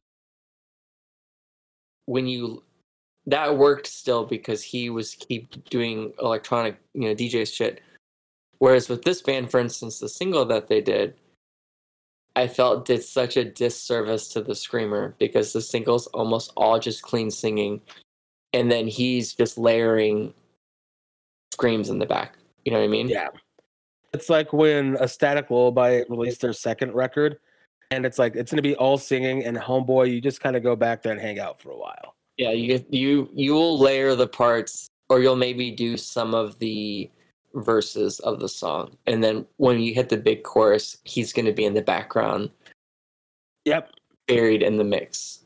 And so, like, this record just like it seemed like they didn't like. It reminded me of remember when Trustkill tried to sign a couple of bands like Bedlight for Blue Eyes and Roses Are Red, and I felt like I got duped by this shit too. Is because it's like, especially at the time, like on Victory, I'm like, it's gonna be cool stuff. Like Victory puts out great stuff, and then you listen to it, like this is like for like they're trying to find like another Silverstein. This was to me the post. What year did this come out? Do you have that pulled up by chance? It was 04, at least that's what it says on here. Yeah, on Spotify it says 2004. Okay, so to me this felt like sorry, I'm repeating myself. The post Atreyu boom. Yeah. That makes sense. And like Under Oath was getting like all of these bands that had singing and screaming were actually starting to like be able to fill like bigger rooms, and you were seeing those shirts at the mall and Warped Tour and everything. Like from First to Last is getting ready to pop. Like I said, Under Oath, right? But all these bands were like hitting that next level. And I feel like, I mean, I'll be honest, the fact that they're from the UK is not doing them any favors. Because I mean, for all I know, they could be big. They could have been big over there. I don't know. Yeah. And I think, especially back then, it was way more important to tour. And I think that's one reason why I think Caliban did so well over here is because they actually toured the US, even though they're from Germany. I felt like I saw them like multiple times, and like they were like, yeah, they're from Germany. I saw them multiple times at the venue. Oh, your actual vessel that's hanging up. That's awesome. I watched it. Yeah, your closet. I know Caliban played the venue a couple times for sure. Yeah. Oh, I remember one time me and your boy Nate went. We drove from Caldwell and to watch Caliban. Congleton? Oh, your boy Nate Congleton. Yeah, because I feel like I was listening to a podcast the other day with the singer of that band High Viz, and he was saying how like, oh, like work visas, we have to get a work visa to come over and like tour, and that's $5,000 a person. So unless you're like really going for it as a band, like it's not really financially feasible because you're not going to make money. No one's going to be coming home with $5,000 a piece from doing like a DIY tour. So I think that like back then, I'm sure the ability to make money because they're on Victory, and I feel like a lot of those bands were like, I mean, even like you'd remember like the Knitting Factory was having way more like metalcore shows back then. Oh yeah, for sure. Because you could fill a room. Yeah. And I think that with these guys, I don't think they could fill a fucking shed. I was like, maybe I don't know, like reading. I think I read through their Wikipedia last week, and it was like it just sounded very sad the way they tried to describe the band, where it was like, it's punk, it's metalcore, it's hardcore, it's screamo, it's emo, it's got everything. And I'm like, when you try to hit everything, that generally doesn't work. No, and It- it just ended up being really bad. I hated all the vocals. Guitar parts were so wimpy that were trying to be heavy. It's because I think they didn't want to lean into that, but then they didn't want to lean into being like a full just like rock band or emo band, and so they ended up just like kind of like you said, like that post Atreyu, Under Oath, like trying to get into there, but they didn't do it well. And Do you remember when bands back then, the songs themselves weren't heavy? The way that they were able to be heavy was because of screaming. The parts themselves weren't that like, but it was like, oh, if you have like screamy vocals over this, like it'll make this part sound way crazier than what it actually is. like look at like they're only chasing safety from Under Oath. Like a lot of like especially like the singles, like they have quote unquote breakdowns. But they're not heavy breakdowns, but like they're screaming over it, so it's heavy. I couldn't mosh to a single thing on that record, like at all. Tried. No, like that's what I'm saying though. Like, but I remember when that record came out, I thought it was heavy, but then even a year later, listening to it, I'm like, I like this album, but there ain't no way I'm moving anyone out of the way to this stuff. Like, but then the record after had that one breakdown on it, that was pretty sick. Talking about Everyone Looks So Good From Here. Is that the one that's like dun dun dun dun dun? It's like later on the record, like towards the end. Yeah. Yeah. Second to last song. I love that record. Define the Great Lines of shit. This one is shit though. This fucking Hurt Process. It's so bad. I remember when I was listening to this, I was texting you and just like so many parts where I'm like, you know that they think they're like Hatebreed, but it doesn't sound like Hatebreed. But they think that like what they're playing is just fucking heaviest thing in the world. Like this is so heavy. All the moshers are gonna love this. Like, let me look up right now. Like, who did they even tour with? I want to say they toured with like bands like Norma Jean and shit, and probably Atreyu and Silverstein. Let's see.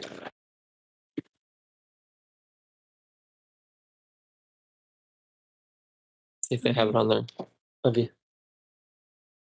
Let's see. Wikipedia. Here's a good Kerrang quote. The oral equivalent of being punched in the face only for your attacker to offer a kiss the bruising better. Ooh. That sounds very manipulative. It really does. Let's see. They've had a lot of different, let's see. Their first demo came out in 2002. Apparently Drive By Monologue came out in 2003. Oh, okay. I was saying 2004, so maybe it came out in 2003 in the UK, and then for the Victory one, it came out in 2004. That would make sense. Looks like they toured like Taking Back Sunday. That's weird. I mean, they played several weeks on the Vans Warped Tour. Huh. Let me see. Maybe they fucking toured with Calico Systems in Silent Drive. I remember Silent Drive. Wait, no, I'm thinking of Silent Majority. Here we go. Process Silverstein. That makes sense. Are you looking at that flyer right now? Oh, are you? Let's see. Oh yeah, and that's the fucking. That's in the Roses UK. Are Red. Oh my god. That's a whole. Ugh. Oh my god, like that! What a show! And it's like the Under Oath, like where they're like, it's their fucking pictures for They're Only Chasing Safety. Like they just look like little fucking wieners. Yeah, that all tracks on who they were trying to tour with and what they were trying to do. But they just like they didn't do that style well. For their follow-up record, I'm looking at the sticker. Metalcore, emo, and hardcore for fans of Hawthorne Heights, My Chemical Romance, Silverstein, and Fall Out Boy. Free bonus air guitar inside. Fucking Tony Brummel's cheesy fucking ass. There's Just a the fucking fact that, weird like, show. Hurt Process Reflux and Born to Break Even. I would fucking stop playing in Reflux too if I had to open for that. yeah, what are we giving this out of 5? I'm giving this a fucking 0.5. I'm gonna do 1 out of 5. 1 out of 5. Just because I like the album cover. Because I like Derek. The only saving grace is like the production isn't awful. Yeah, it sounds fine. Yeah, that's the only saving grace. And then last band we have is my favorite out of the ones that we chose. They Live by Calico Systems, which was the fucking shit. Yeah, They Live kicks ass. Yeah. I'm gonna come out and say it. This record rocks. Yeah, this record's great. I'm so surprised they didn't break out as much as they should have. I remember I saw them like multiple times, and one of the times, that they were the headliner over Chiodos. I feel like that did not last. No. Well, I think part of it too for them was that. So they had their first record that came out. I don't think that record's very good, personally. The first one. The Duplicated Memory. That one is more like, we'll just say, fuck, hold on. Taylor just left for work and she just pulled back. Their first record was way more mathy, I feel like. If I remember, like, it's like clean singing. Like, the first record is what got me into them because the single was really good on it. That Level Kill All. Is that the one that's like, let me crank it up. I think that's what it is. It's the like if I remember correctly, it's like it starts off with like that fast 2-step that we were talking about. Well, that's not even the first record's not even on Spotify. So. Yeah, I want to say it has to be Level Kill All because that was the first song off the Duplicated Memory. Yeah. I know my Calico System. But I remember really liking that song. So then when They Live came out, I feel like They Live. I think they got a different guitar player in between. I think A Day to Remember definitely took influence from this band. There's no way that they didn't. Well, because like They Live has like big choruses to stuff. Mm-hmm. That's like where most the title track, like the They Live, like the song, like yeah, what a fucking chorus. The songs have big choruses. The mosh parts are pretty fucking heavy. They're Unearthed ripoff mosh. And they do the thing where they hit the breakdown and then they slow it down after. And that's like the full like, you know, that's where you really, when you have the breakdown long enough to where the first part has the people that are actually like good dancers, and then it slows down to where when they're tired, all the kids who are just like getting into the mix can go out after and start moshing a little bit. And like just like some of like the dissonance and stuff they would use, it's very of the time. Dude, like the one's like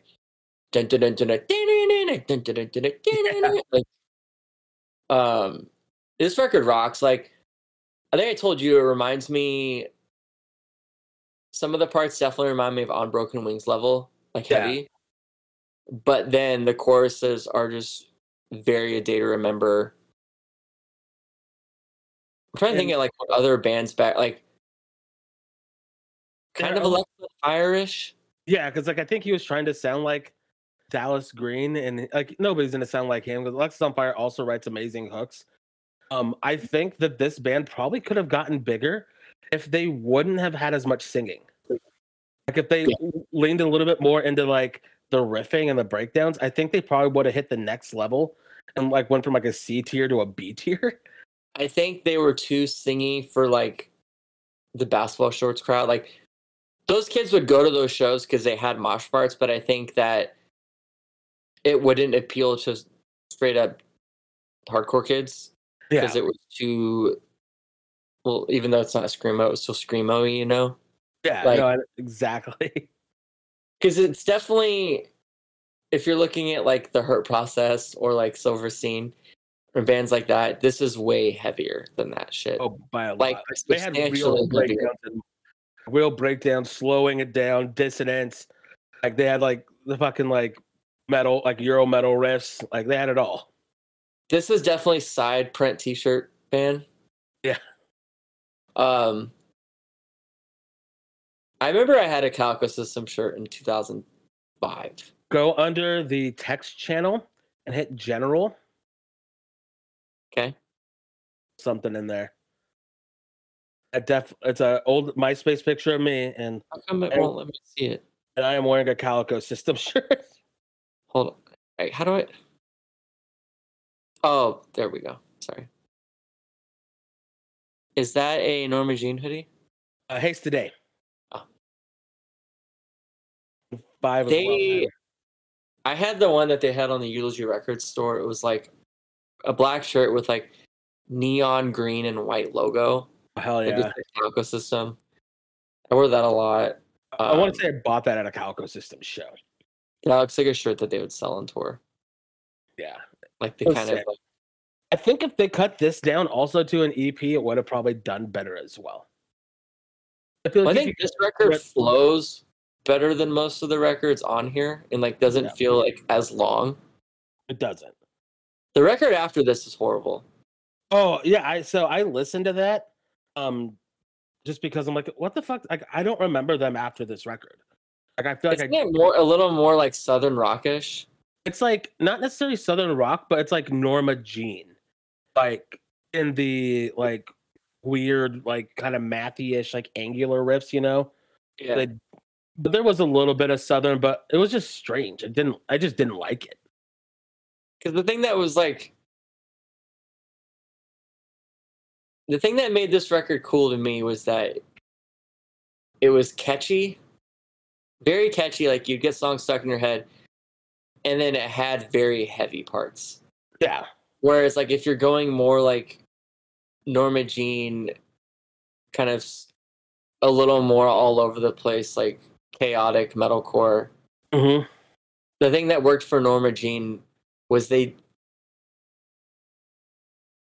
at least to me. So, like, we'll sidestep a little bit. The difference between Bless the Martyr and Oh God, and the reason why I think Oh God did so well for them, was because it took the stuff they'd already done but made it palatable and catchy.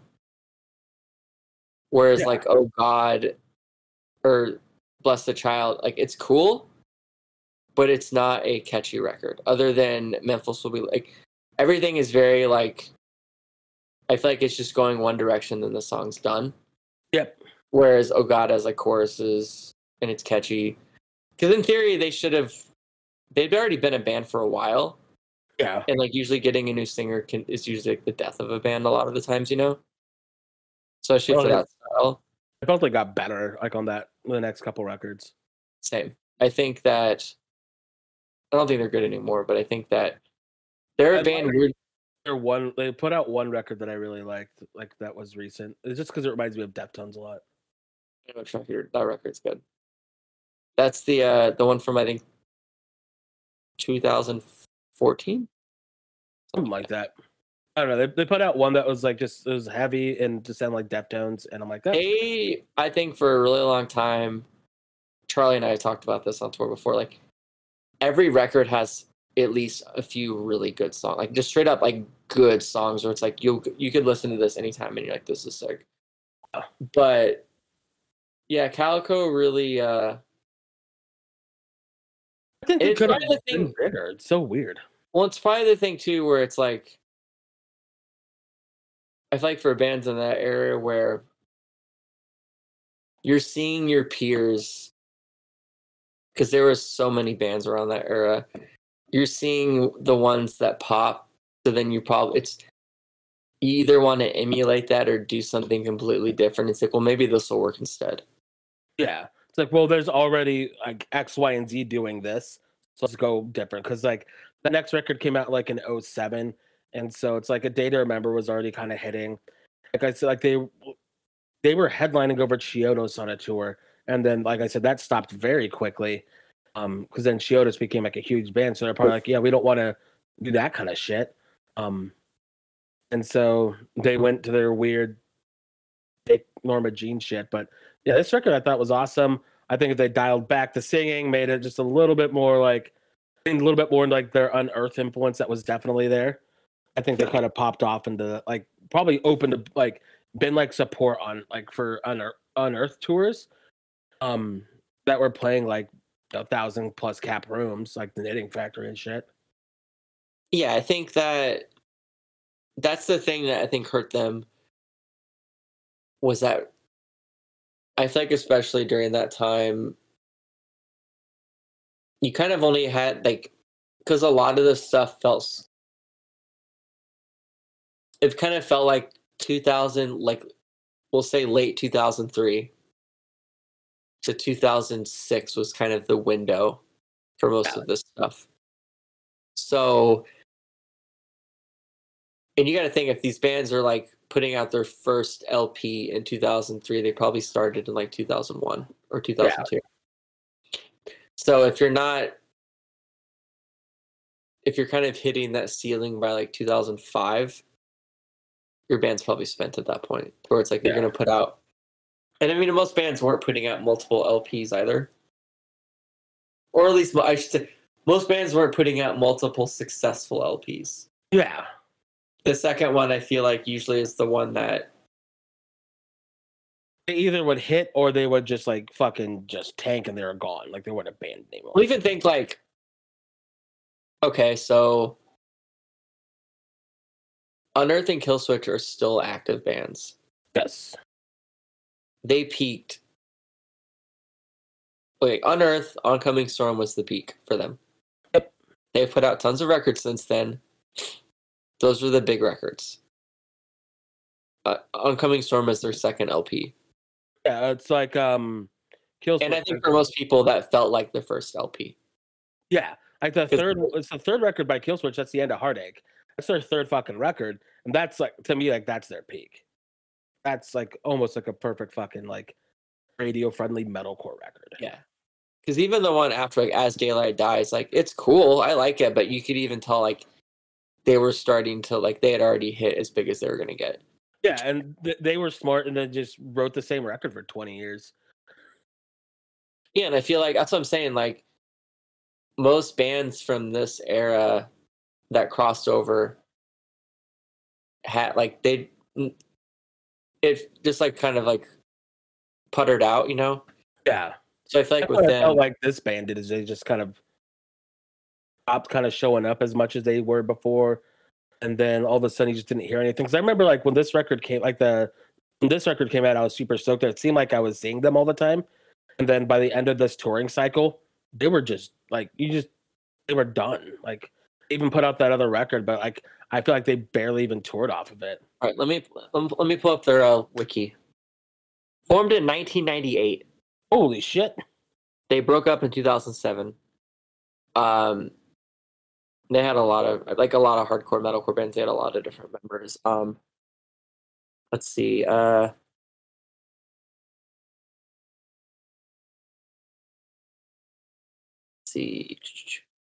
They've gained supporting spots for such bands as Hatebreed, Poison Well, Open Hand, Hope's Fall, Finger 11.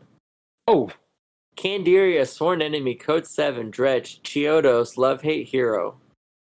What a fucking really odd just list of bands. Yo, the second Finger 11 record kicks ass. It's straight up heavy. I've never listened to that. Have you heard them before? Yeah. So they got very radio rock friendly, but their second record is like raver pants, fishnet shirt, spiky hair, new metal. Some fucking like, Euro ass shit. I'll send you some songs. Like it's fucking sick. I remember I got Charlie into it because he knew them as like radio rock. Yeah. And I was like, you love new metal. Like this is the shit. I heard their old stuff on Much Music back in the day. Yeah. Let's see. 2005, They Live premiered video on Headbangers Ball. They also released a second video, Running with Scissors.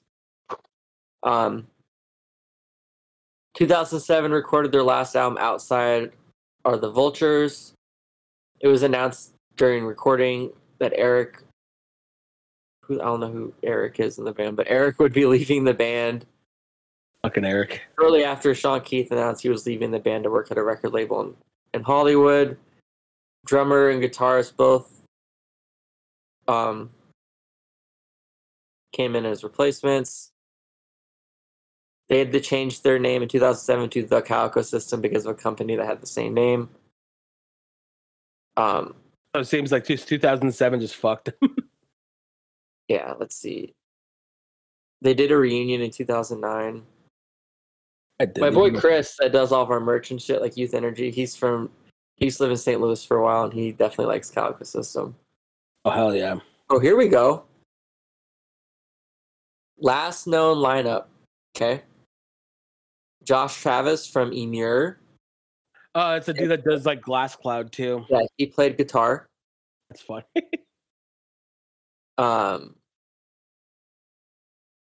They've had a lot of former members. Let me pull up, see if there's any tour flyers. Let's see. Yeah, because I said I remember seeing this band a lot. They toured with Scarlet. Oh, here's a deep cut. The Esoteric. Oh, that is a deep cut. I liked that one record, kind The of. Metal Good one or the Prosthetic Records. Yeah, Whatever. I think that was on Prosthetic, and it was like I remember thinking like, oh, this is kind of cool. And then it like I listened to it recently. I'm like, oh, this is not cool. Scars of Tomorrow, Calico System, Inked in Blood, Drop Dead Gorgeous. What a tour. Let's see what else we got. Remembering Never, Calico System, On Broken Wings, From a Second Story Window, Shattered Realm. That's a hard show, to be honest. Yeah, that was at the venue. Calico Systems in Chiodos. That's like with Love Hate Hero. Mikoto, that's the band that was with Ray Harkins after Taken. Yep. I was at that show. I want to say they played with like Reflux or some shit too. I was there. I saw them like a lot. Because they always just fucking brought the mosh. Like I couldn't not go, even if like they weren't like the best band. Like I don't know, they riffed. They had mosh parts, everything. And this is like one of the few bands like on here. Like I could hear like some of the other ones. It's like I understand like why they're better. Like we listen to that fucking like some. Oh, here we go. Sorry. Lamb Goat, Calico System Archives. Oh, there we go. That's a Calico System, Stick to Your Gun Store. Calico System, Lygia, Nights Like These Tour. Nights Like These sucked. they suck. Takes the Day, Calico System. Kitty, The Warriors, Calico System. Hell yeah. I bet that went to the Big Easy. I say yeah, I was at the Knitting Factory of the Big Easy. Across Five Aprils, Calico System. Oh yeah, now we're talking. Let's see if that was a Midwest thing. Calico System and the Silence. Calico System, Glass Eater. That's sick. That's Hawthorne a fucking Heights. band. Remembering Never, Calico System, On Broken Wings. This one was at the venue. I think you were talking about that one a second ago. Ooh, remember Calico System, Arms Bend Back, Albert React Tour? Arms Bend Back, that was a band. Ooh, Calico System, Burning Season. They just fucking toured with everybody. I feel like this Lygia Nights Like These tour came here. That was East Coast. The Warriors Reflux Calico System. That was the one that I remember seeing as well. That's a good ass tour. I feel like just like from like this is probably why they like by 2007 they were done. They tore their ass off. Yeah. They just fucking were touring so much that they're like they just had to fucking call it quits because I think they probably just were. Look, here's a fucking tour. Haste the Day, Calico System, Heavy Low Low, Flee the Scene. That's a weird tour. Flee the Scene fucking sucked. Do you remember them? Yeah. I was definitely at that Scarlet Esoteric one. I feel like I was at like most of these. Yep, I was at the I was even at this stupid show. This was at the venue, but they were doing like what's called like venue house. So it wasn't like a full production. And it was a Crossfire Aprils in the burning season. Anything back then, if you could mosh to it, I was fucking there. I would have definitely. Even now, I regret skipping the Bloodline Calligraphy Calico System show.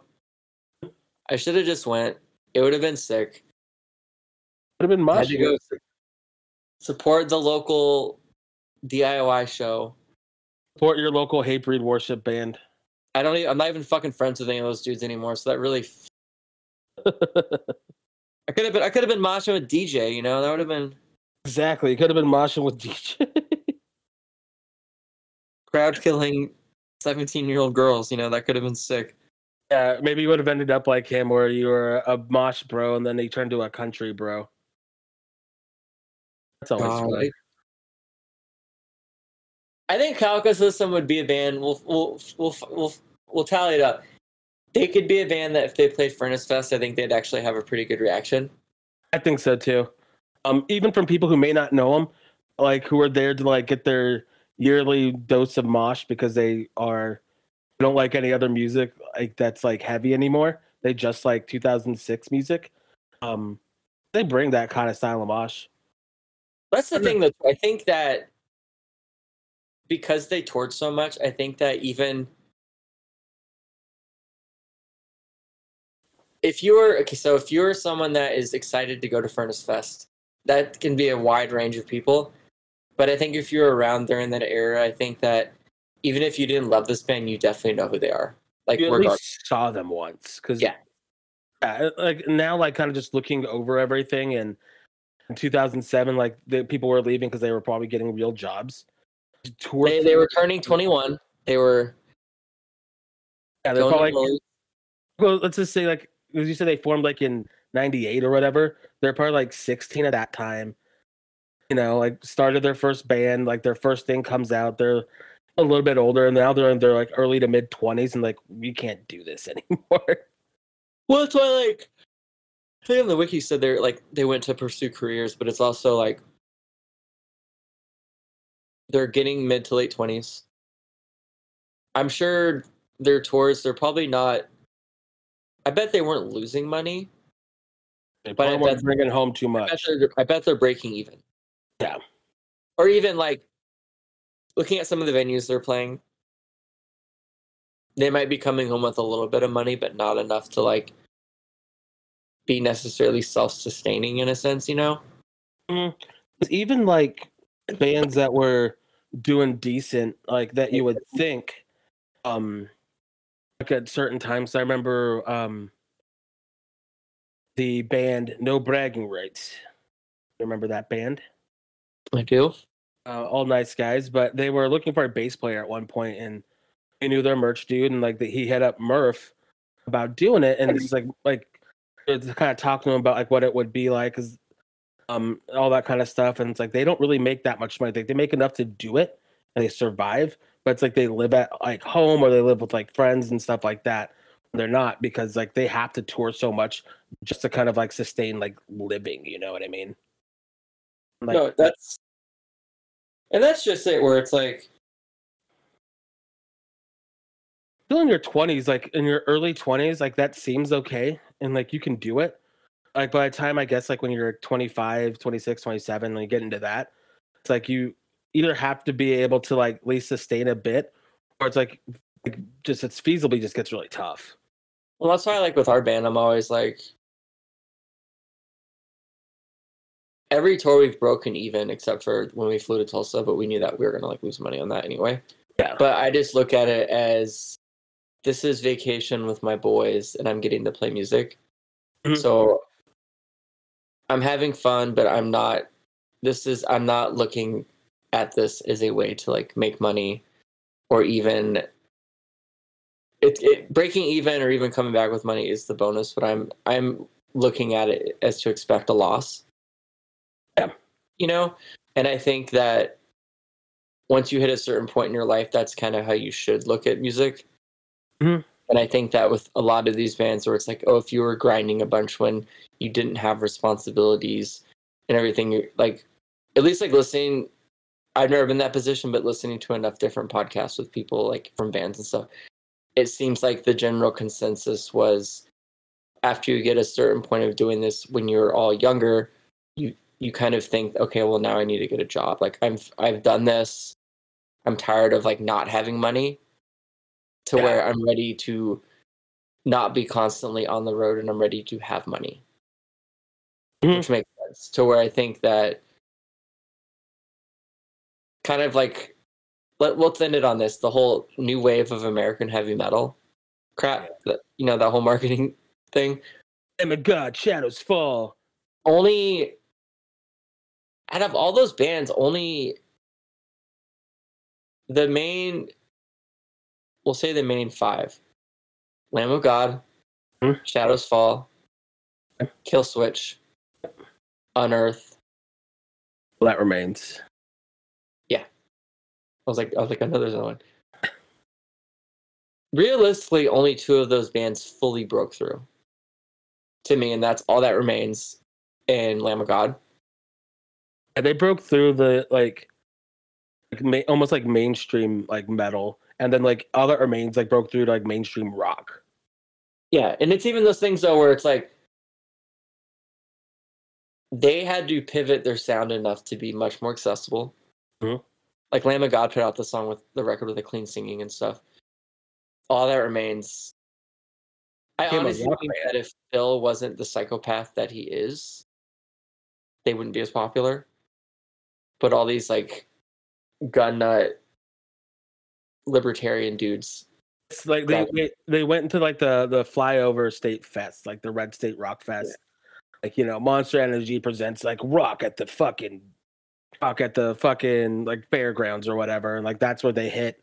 And they play with like all like the fucking like salivas of the world and shit like that. Exactly. To where I think that what you're saying earlier, like Kill Switch, Unearth, all those other bands, they kind of found their lane where it's like this can be self-sustaining. We don't need to have normal jobs.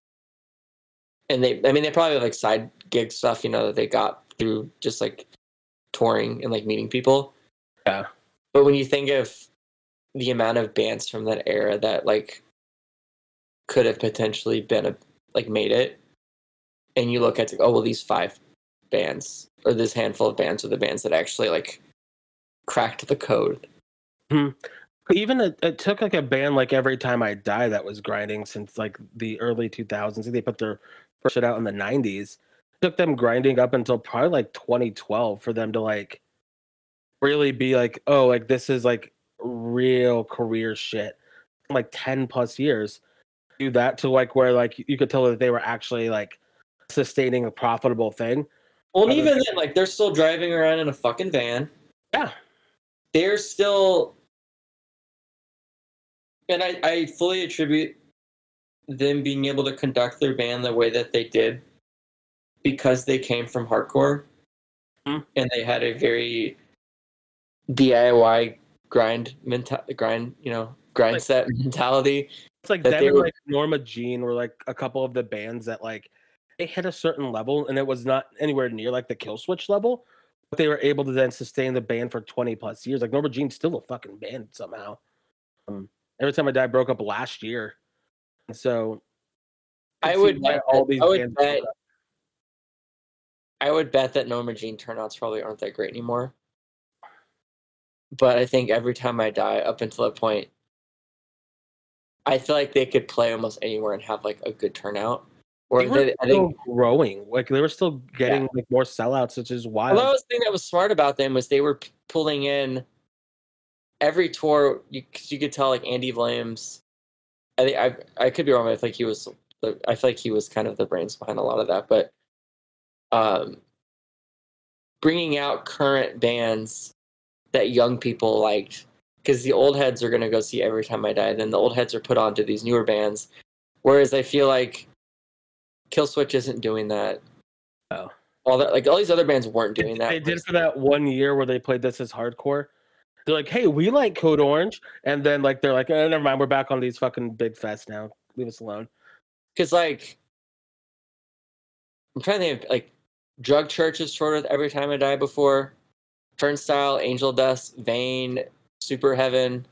Like before, like Trapped in Rise broke out big, like yeah, Knock Loose. Like they were also never opposed to going on the big tours. Like they were a support band, even though they had been a band for 10 years more than these other bands. I saw them with Motionless in White. Yeah, they would go do those tours too. It's the same thing with Terror, where like that's why they've talked about in interviews how they've been able to self-sustain for so long, because it's like we know our lane, we know that we can headline a tour, we know that it'll do this well, and you can project it because they've been a band for so long. And then they also know, like I remember when they did that tour, they did a full Yes a few years ago with Knock Loose. They were support, and everybody was like, why did they support? Like, I remember that shit. And they're like, well, they're a way bigger band, that's why. And like most of these kids that are going to see Knock Loose have probably never seen Terror before, so it's a smart thing for us to tour with them. Like we can, yeah, it's crazy like how much like of a business this really is, especially like when you get a little older and realize like, oh, like all these bands that are on like any type of tour or like doing real stuff are like all probably like listed as LLCs as well. And like there's like so much weird shit going on in the background that like probably don't think about like when you're a kid just wanting to mosh, and like when you're in your early 20s just trying to be like, I want to be in a touring band, and then they hit a certain level and like, fuck, I gotta get a job. And then the amount of bands that have LLCs now that I think most people probably don't realize is like bands where like you would think, I bet if you ask the average person, they like showgoer, they wouldn't think that they're an LLC, but it's like I have to be. Well, especially now with we'll end off on this because I gotta go. The amount of venues that are owned by like Live Nation and shit that are paying you, like giving you a I forget what it is. We got paid on one show, on those One Step Closer shows, that way, and it was weird. I just remembered we didn't get paid for one of those shows, actually. Damn, dude, better hit him up. It was that Movement show because our tour hopped on that show. And I remember hitting up Ryan from One Step Closer about it. And like the way they were getting paid was really weird. It was taking them way longer to get paid. Yeah. And then I think I just forgot. And it got to the point where I was like, it's been so long. I don't even want to like ask at this point. You know, it just feels weird. At this point, who fucking cares? Yeah, like we played in front of a ton of people. The show rocked. Yeah, that's kind of all I care about. But all right, well, I do have to go now. My dad's coming over to help me with moving some stuff. That is the show. I never close these out because Oster always does that, but he had some shit. And so yeah, that was some C and D tier metalcore. We'll be fucking back to talk about more because so much more of this shit. We're gonna talk about Capital Tragedy, about the MySpace grind. Oh, much dumb shit. Yeah, this is Get in the Pit.